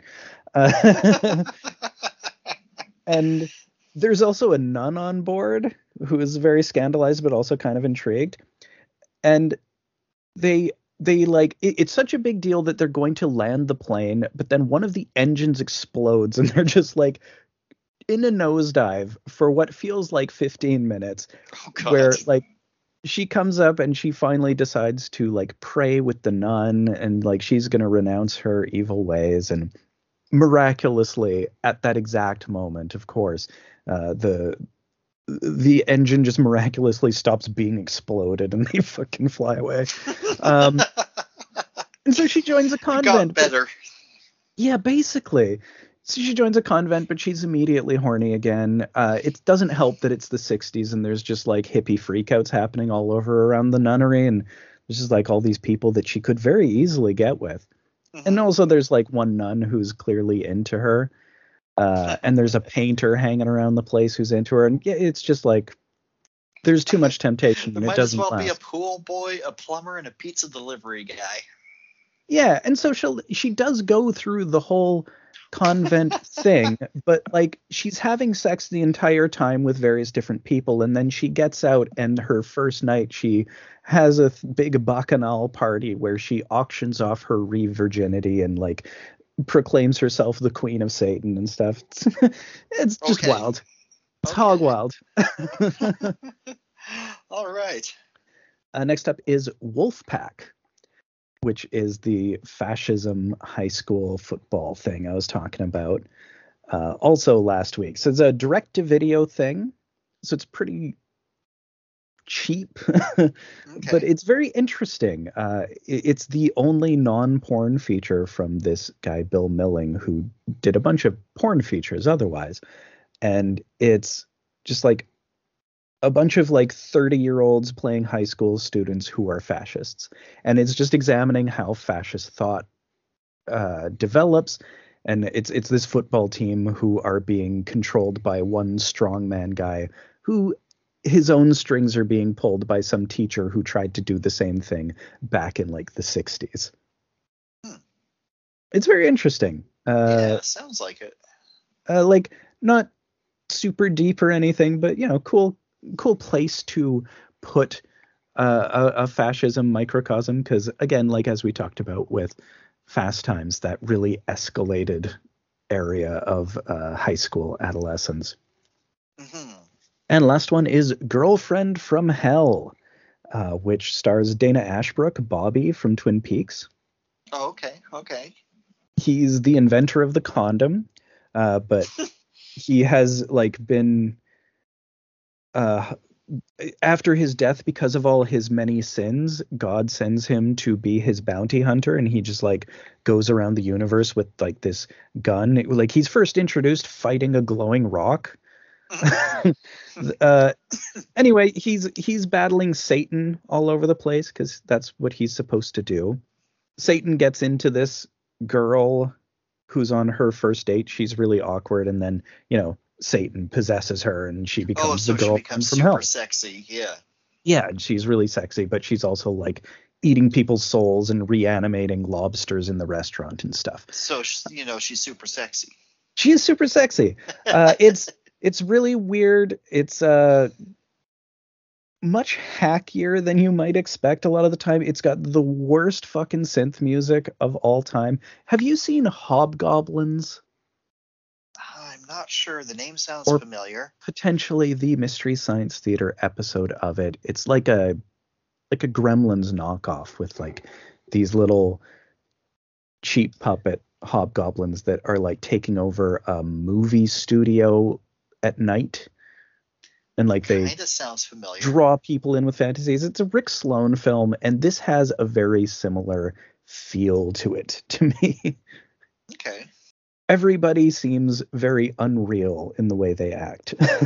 Like nobody feels like a real person. Everybody feels like a very strange alien. Weird, very, very goofy. All right. But yeah, those are our picks. Okay. I'm feeling the gigantic alligator from the sewer that eats people. Word, alligator. That became mutant after eating experimented on puppies from a horrible puppy mill run by, I guess, Cruella de Vil. I guess I'm gonna find out. You'll find out there is an evil pet shop owner involved, as a matter of fact. Oh no. So there's only a few additions, just three here. So first up is Alligator 2, The Mutation. It's basically the exact same plot, but it's 10 years later, or maybe like 12 years later, because I think it's a 90s film, and the first one's Okay. 1980. And much more slower budget, and it's set on the West Coast, I think, instead of Chicago. But yeah, same plot. Okay. And it's got Steve Railsback and who else? Richard Lynch, who's kind of a fun bad guy, usually. I haven't seen this one, but yeah. The sequel. Next All right. is Story of a Cloistered Nun, next in the Severn Nun box, of course. Next in the Nundle. A woman who is forced into a nunnery by her family. It is just like after she like breaks off an engagement or something like that. But of course she finds out that the convent is already full of sin and just everyone at the convent also wants to sleep with her. And it's a whole thing. Okay. Well, joke's on you, parents. The These things happen. punishment is Well, I think doesn't she's fit not the into it. crime. I don't Oh, know because my understanding is this is one of the less sleazy ones, but also one of the highest sex ones. I don't know. I okay. haven't seen it. And last edition is Cain and Abel, a Filipino, like it's the Bible story of Cain and Abel, but Mhm. it's told in modern day Philippines as like an action thriller, sort of a post Straw Dogs thing, very Sam Peckinpah. I think it directly references Straw Dogs. Okay, cool.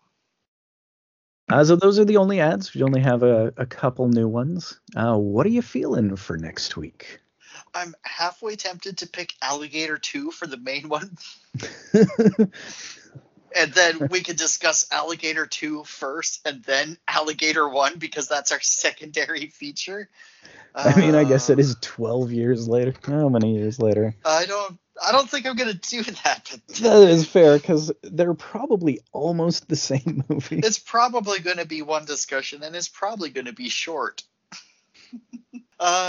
So is there any series that we've kind of left on the shelf for a bit that you've been hoping to get back into? I don't know. Let me see. Okay. What is a series here that? So, in terms of series that we haven't touched in a really long time, there is the Andy Sedaris. There's the Friday the 13th. Right. There's the Yokai. Uh, Okay. yeah, those are probably the oldest ones here because we've got Malibu Express, Friday the 13th. They're up here in like the third row, and then we've got Oh yeah, yeah, Yokai down in like around six. yeah. Well, you know what? The small number of little monster things that showed up in the Kung Fu Wonder Child Mm. kind of got me thinking I need some more yokai. So up Uh, for some spook warfare. Spook Warfare. I wonder if we'll get to see the monsters before the. 50-minute mark. Yeah. That is my understanding of the second one is that it's the one that just kind of gives you the monsters through the movie instead of just making you wait until the very end for them. Because it's just like a whole monster war movie. Cool, cool. Yeah. So cool. Yeah. That'll be fun to get back to the yokai. So Yeah. next week, yokai monsters spook warfare, as well as alligator. I always love a giant monster movie. I love an animal attack movie. Jaws Nice, is like nice. one of my all-time favorites, and this I'd say is the only really great one after Jaws. Cool. All right. Well, I'm looking forward to it. All right. So any last thoughts before we close for the evening? Uh, no, nope. I think I'm good. All right. Well, thanks everyone for listening and keep watching the stacks.